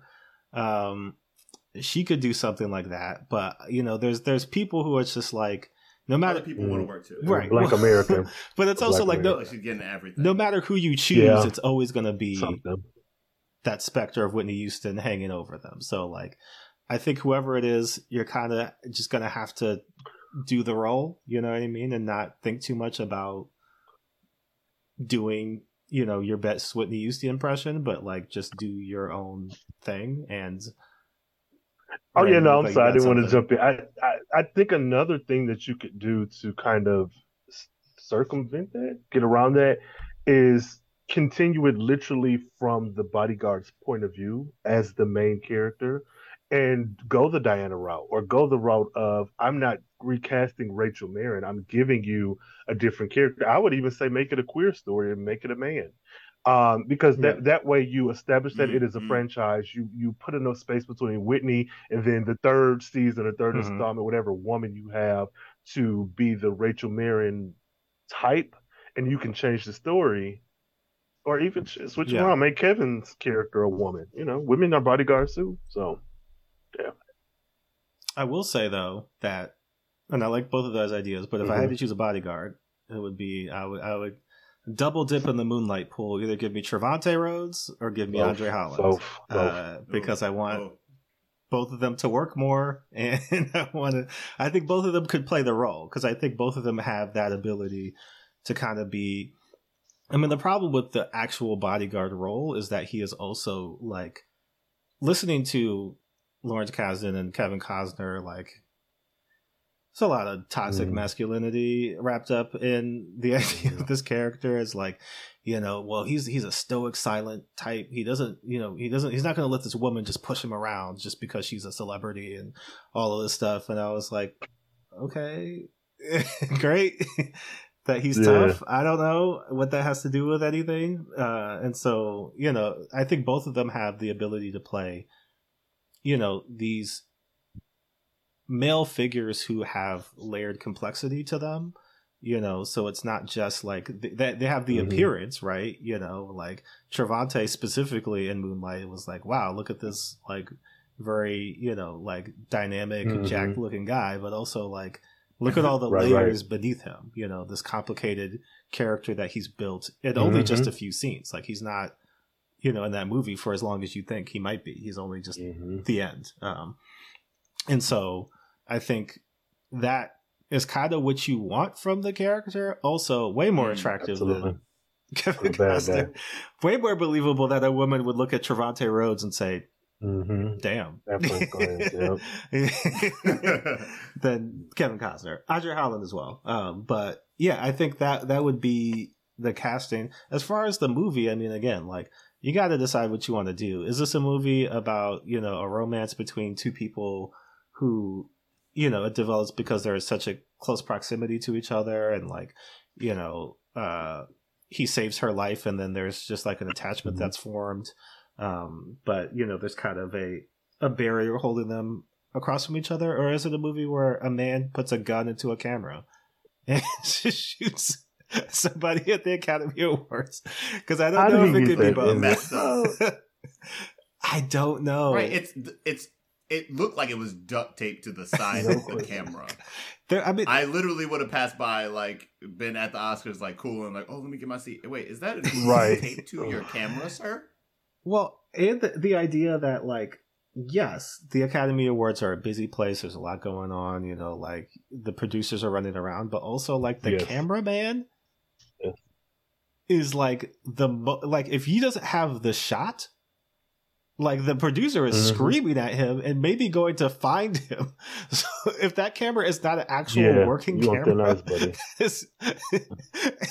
there's no reason why you're standing down. The laser sight is coming out of the lens. I have no reason to believe somebody sees that. Somebody sees the lasers on her face. So I don't know how he was able to do that, but yeah, you got to choose what you want the movie to be. Is it like, it's fine to be a kind of trashy thriller, situation with some romance thrown in. It's fine if it's a dramatic movie, and a big sweeping romance, but like, you can't have him jumping out of a car and like dolls blowing up and all of this stuff alongside, like this Gone with the Wind type, like epic, like those two things don't, kind of merge together.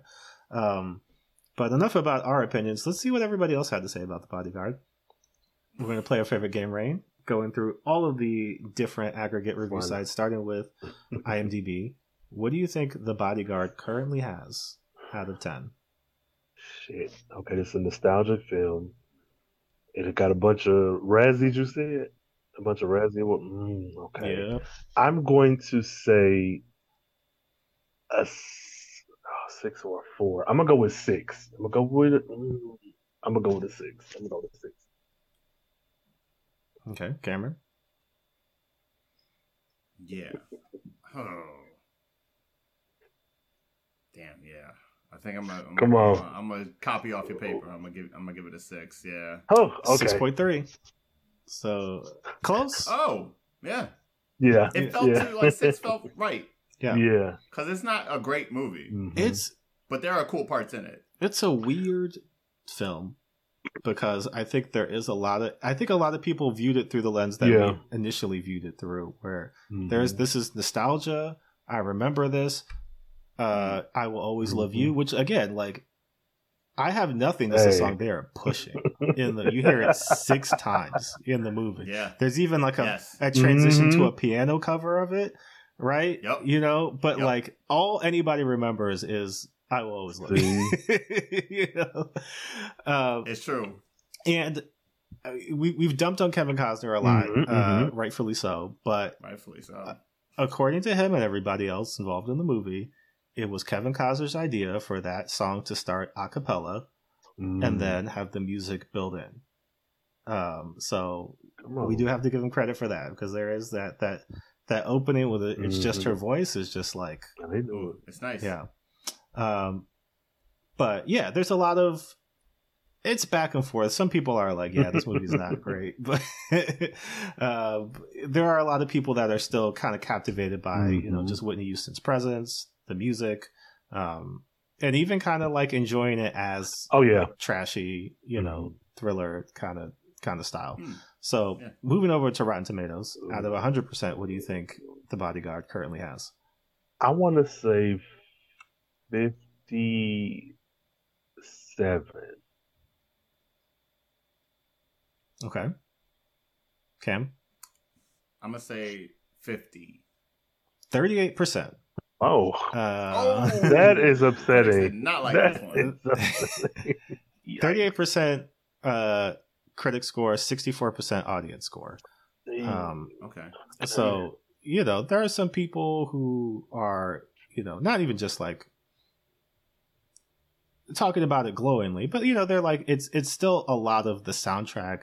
It's still a lot of like, Kevin Costner is a hot actor at the time, and, you know, like up and coming and hot. So I mean, there's just a lot of like people who are into them, but then there's other people like Peter Rader from the Los Angeles Times, who was like, just about everything that could go wrong with this film does, and yet it's compulsively watchable.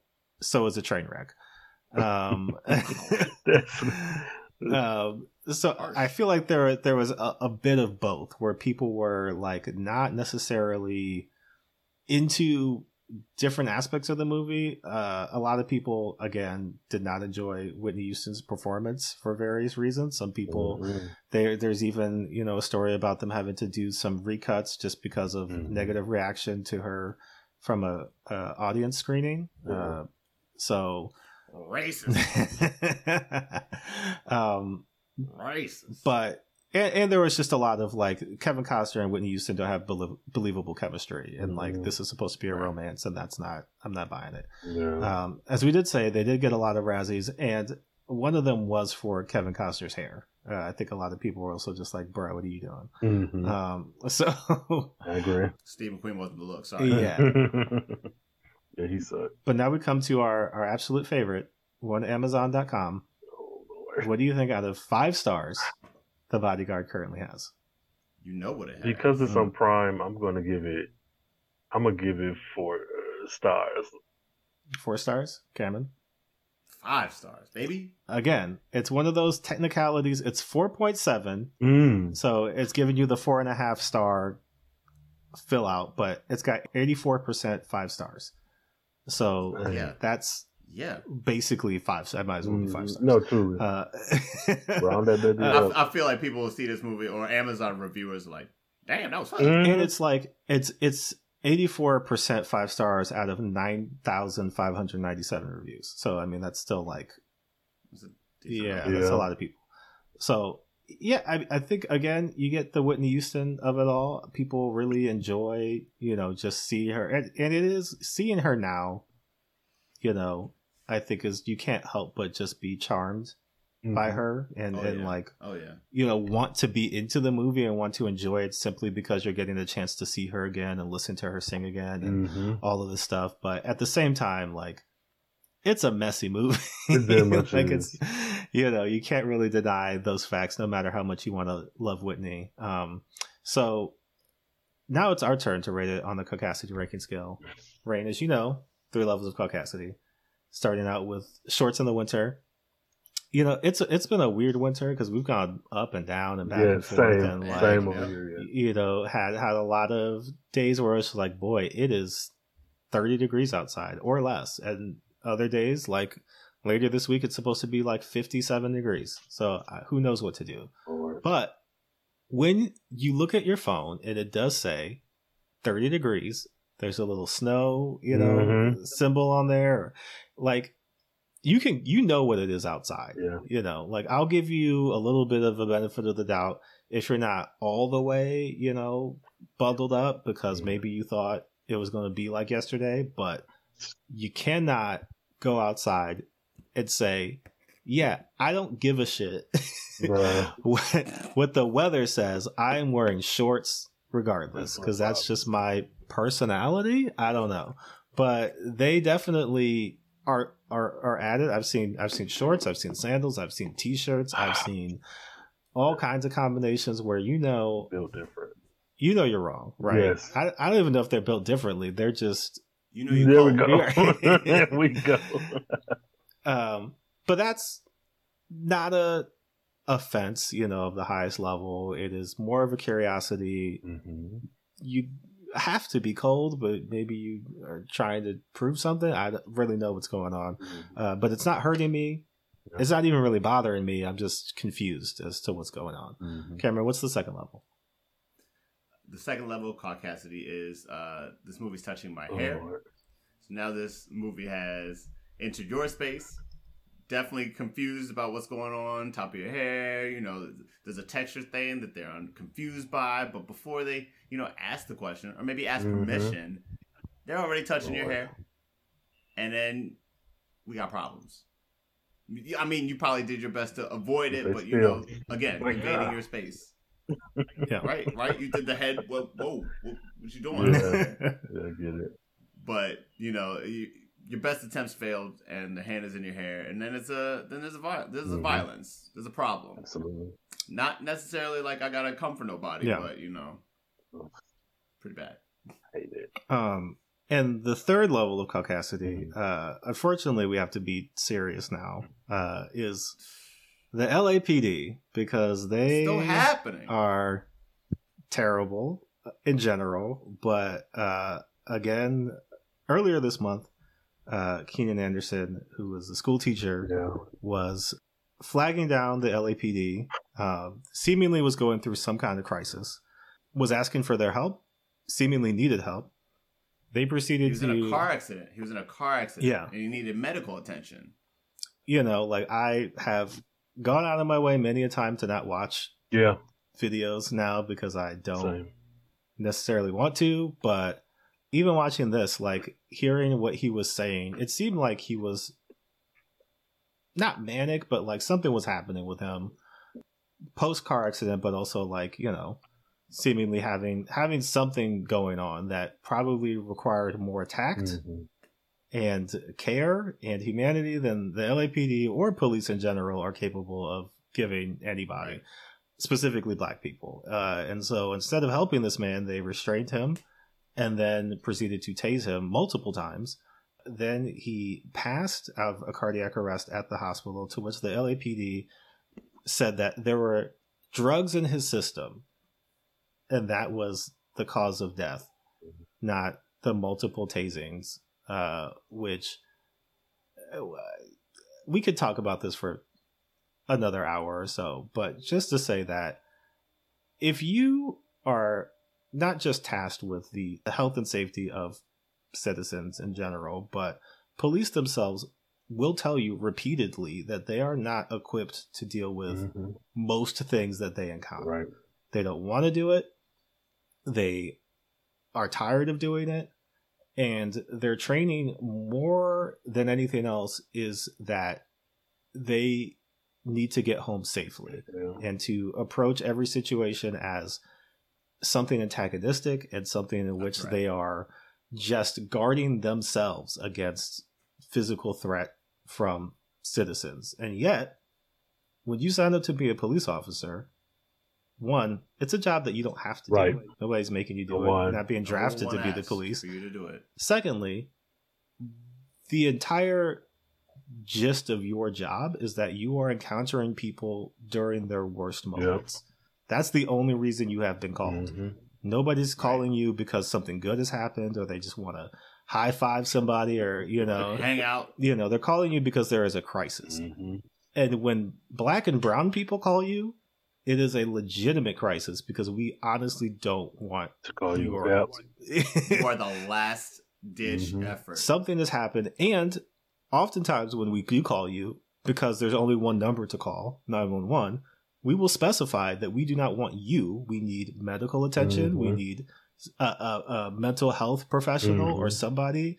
And yet, because of how a lot of laws are structured, they still send you anyways. And so this is a situation where if you knew that this man possibly had something going on, you're not a medical professional, you don't know anything about that, and I'm sure, I would hope you've been trained that if somebody is seemingly on a substance of some sort, even if you have a suspicion, don't tase that person. Come on. Because it might make it worse, right? Instead, and it's another situation where what's the worst that happens if this man just walks away from you? You've seen him, you know his face, you probably got his license plate. Still go home. Easy to find. You can find him if you need to find him, if there's a reason to find him. What is the need to not only incapacitate him? He got on the ground willingly when you approached him. That was the first thing he did. Then he was crying for help multiple times. Then he said that you're going to George Floyd me on camera. Wouldn't that stop you if it's caught on your body camera? And yet you continue trying to George Floyd to do that. So LA to the point where you kill him. So, and this was apparently the third person who they have killed, this month. Oh my God, we're not even in the. We're not even really in the. And the only reason we know it is because he is cousins with Patrisse Cullors, who is one of the founders of Black Lives Matter. So, if he was just a random black man, this may have not even been news. How many of them are dead this year because of that? Because the other people were not. I only learned about them through his death. You know what I mean? So, LAPD, the worst. Obviously, maybe tied with NYPD. Tied with the NYPD. Chicago PD coming in third. Yeah. But all three of them, no bueno, right? Mm-hmm. But it's a situation where you knew, mm-hmm. right? This was malice aforethought. They knew exactly what they were doing. Mm-hmm. They had every opportunity to not do what they did. They continued to do what they were doing. You can't say. I don't know people's minds and hearts, but I do know if somebody was begging me to stop doing something and seemingly was begging for their life, maybe I would not continue to accost them and tase them and hurt them, especially if my job is to not do that. Right. So you should. It's funny how cops don't think of their jobs as I shouldn't probably kill people. No, it's a license deal. That's what it is. That's really what they say. So, the most third level maybe we've ever had is LAPD and just police in general. So, of all of those, right? Coming back to a little bit of levity, what do you think the Bodyguard gets? I'm going to have to go with LAPD. I'm going to have to, because you've moved past the story, whether you like it or not, whether you think it was poorly done, whatever. It's still a movie that was made that has a beginning, middle, and end. Some people like it, some people don't. But making the character black, banking on it being Whitney Houston, now you're getting into my personal space. Now I'm invested as a black person. On top of that, she is a token black person in her own movie. Though it's Kevin Costner's movie.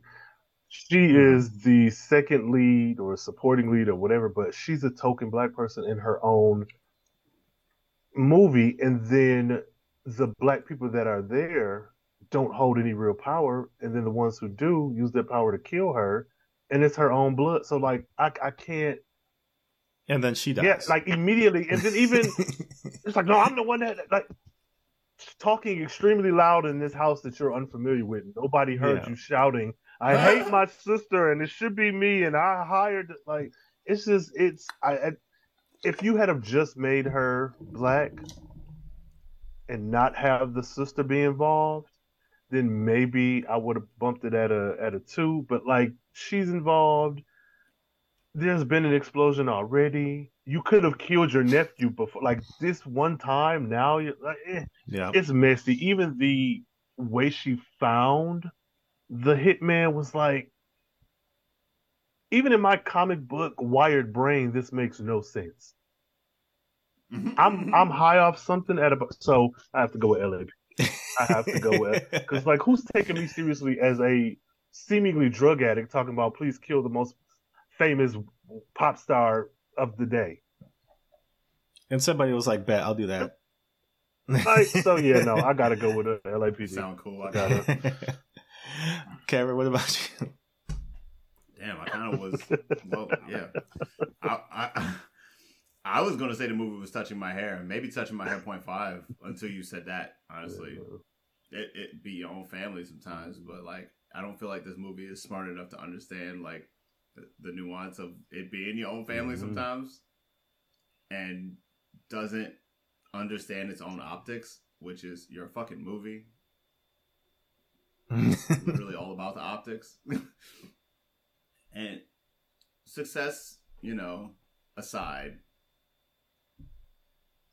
I don't know. It just seems like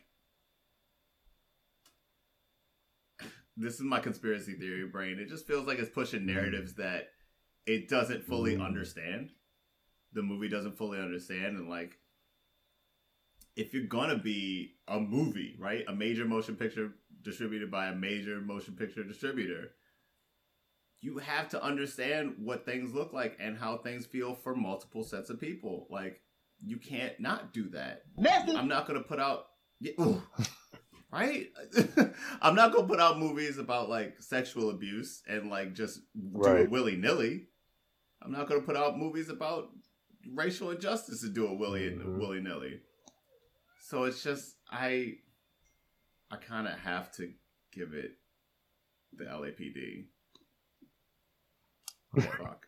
Sorry, my cat is like... She heard you talking. She was like, "Oh, I was like, I heard that."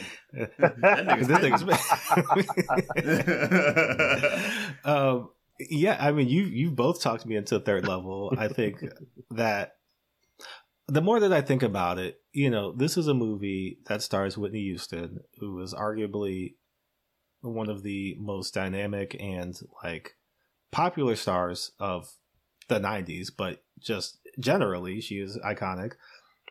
You give her a role in which she is basically just her main, like, let's ask this question. What does Rachel want? And why is it Frank? Yeah.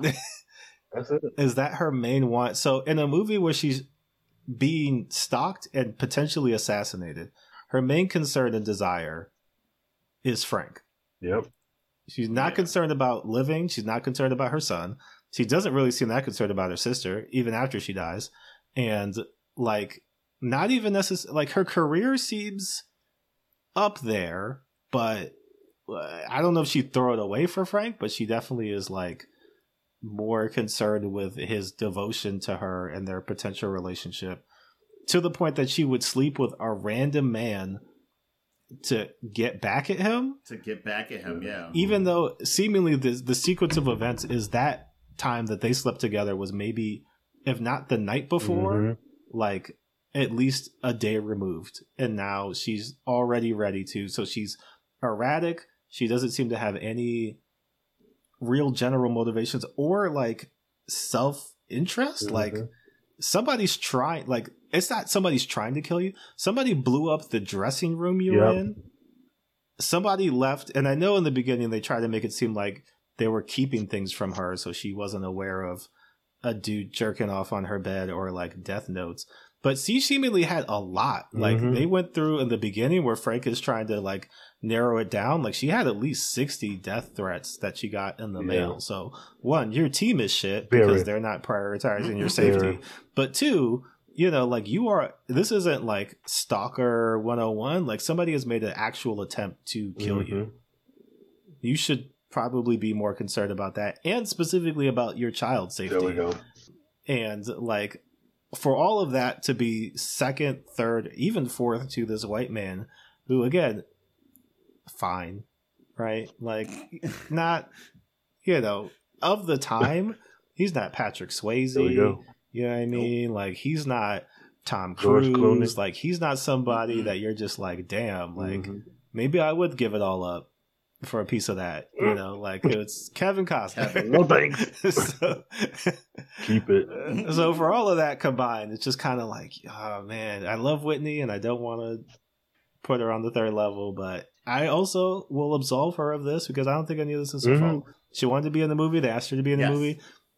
She's an incredible singer. I feel like it's not necessarily a Tupac situation where, like, I think Tupac would have gotten an Academy Award if he had actually focused on acting and, like, kept pursuing that, because you see glimpses of it and some of his performances where he's not only showing, like, a dynamic range, but, like, convincing. Like, everything he does convincing. You know what I mean? And choices. Yeah. Whereas I think Whitney would have been a successful actress. I don't think she would have been like, maybe Viola Davis level, but like she would have been like, you see people. I mean, you see Jennifer Hudson, you see Jill Scott, you see all these other women who are like, I'll watch them. They're good.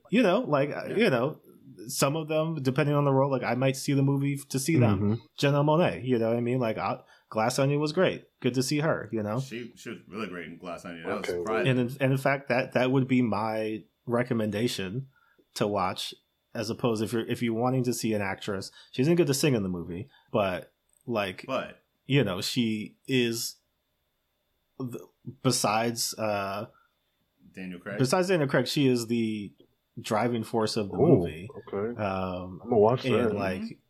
And absolutely. I feel like it's definitely a throwback. I think people have kind of trashed on it because they were expecting like a Sherlock level mystery of like all these kind of like machinations, where it is really just like, no, this is like an Agatha Christie, like, like her books weren't necessarily these like long-winded, like you gotta follow, like there was clues, it was a mystery, but really it was just like the fun of it was the telling and like following the characters around, less than like you gotta have this unsolvable mystery. And I think that's kind of what Glass Onion is, where it's like who done it. It's not like it's not central to the plot, but you're still more captivated with the characters, their relationships, and all these other things going on.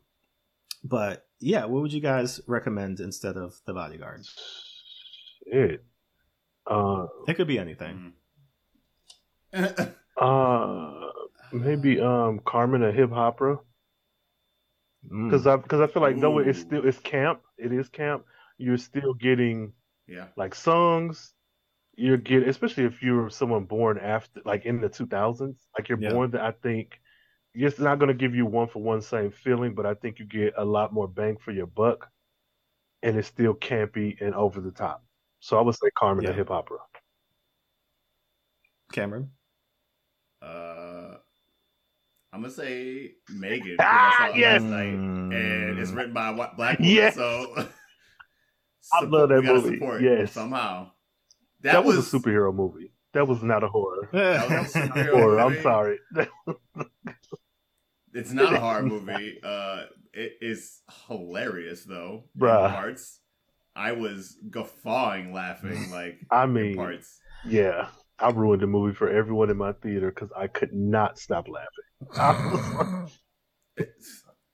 Had a great time, and absolutely, yep. So go support. I will also throw out two other movies because Whitney Houston did go on to do other films, such as The Preacher's Wife, a classic, also banger soundtrack, and she did I forget exactly when I want to say 1999 Cinderella. Oh yes, Brandy. Yes, Rodgers and Hammerstein. And that's another just you get Brandy and Whitney. They sing together. Come on, that's what you want. So. And they kill it when they sing together too. They're impossible. So Whitney was still out here, still doing some things, and I think she had a successful career, on the acting side as well. With those follow up films. So yeah, I think that's going to do it for us today. Ryan, thank you so much for joining us, as always. Appreciate it. Yeah, I appreciate y'all. Let everybody know what you got going on, where they can find you on the internet. Oh yeah, hit me up. Thanks again for having me on here. I do appreciate it. Good times. Hit me up on Twitter and TikTok at Carefree Blurred. That's like the most immediate way to get in touch with me. Doing some reviews. It's the new year. I'm trying to restructure some things, but I have a new show every Sunday and probably more throughout the week. But TikTok and Twitter, Carefree Blurred. That's where I'm at most of the time. Absolutely. Cam, what you got going on? All right. You can find me on TikTok and Twitter at theblipster1138. Still on social media for some reason. Got something I can talk about, just can't talk about it yet. So when I know that I can talk about it, it might be something cool that y'all might want to check out. Nice. And I'm Jordan Clark. You can find me on Twitter and Instagram at JRSosa18, JRSOSA18. Comics coming soon. Red Sonja, Hell Sonja wrapping up soon. Third issue coming out next month. Then you have coming out at the end of this month, January 31st, the DC Power comics anthology from DC Comics, celebrating all of their Black heroes. And then I've got a few more books in the works, so we'll talk about those soon. But if you want to reach out to us, you can reach us on Twitter at white_pod. Let us know your thoughts. Let us know what you think of the Bodyguard, who you would cast instead of Kevin Costner.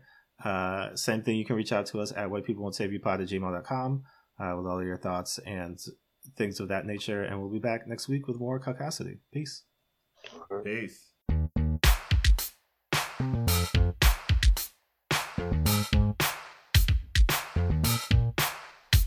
You can't save us. We don't want to be saved. You can't save us. We don't want to be saved. You can't save us. We don't want to be saved. You can't save us. We don't want to be saved. You can't save us. We don't want to be saved. You can't save us. We don't want to be saved. You can't save us. We don't want to be saved. You can't save us. We don't want to be saved.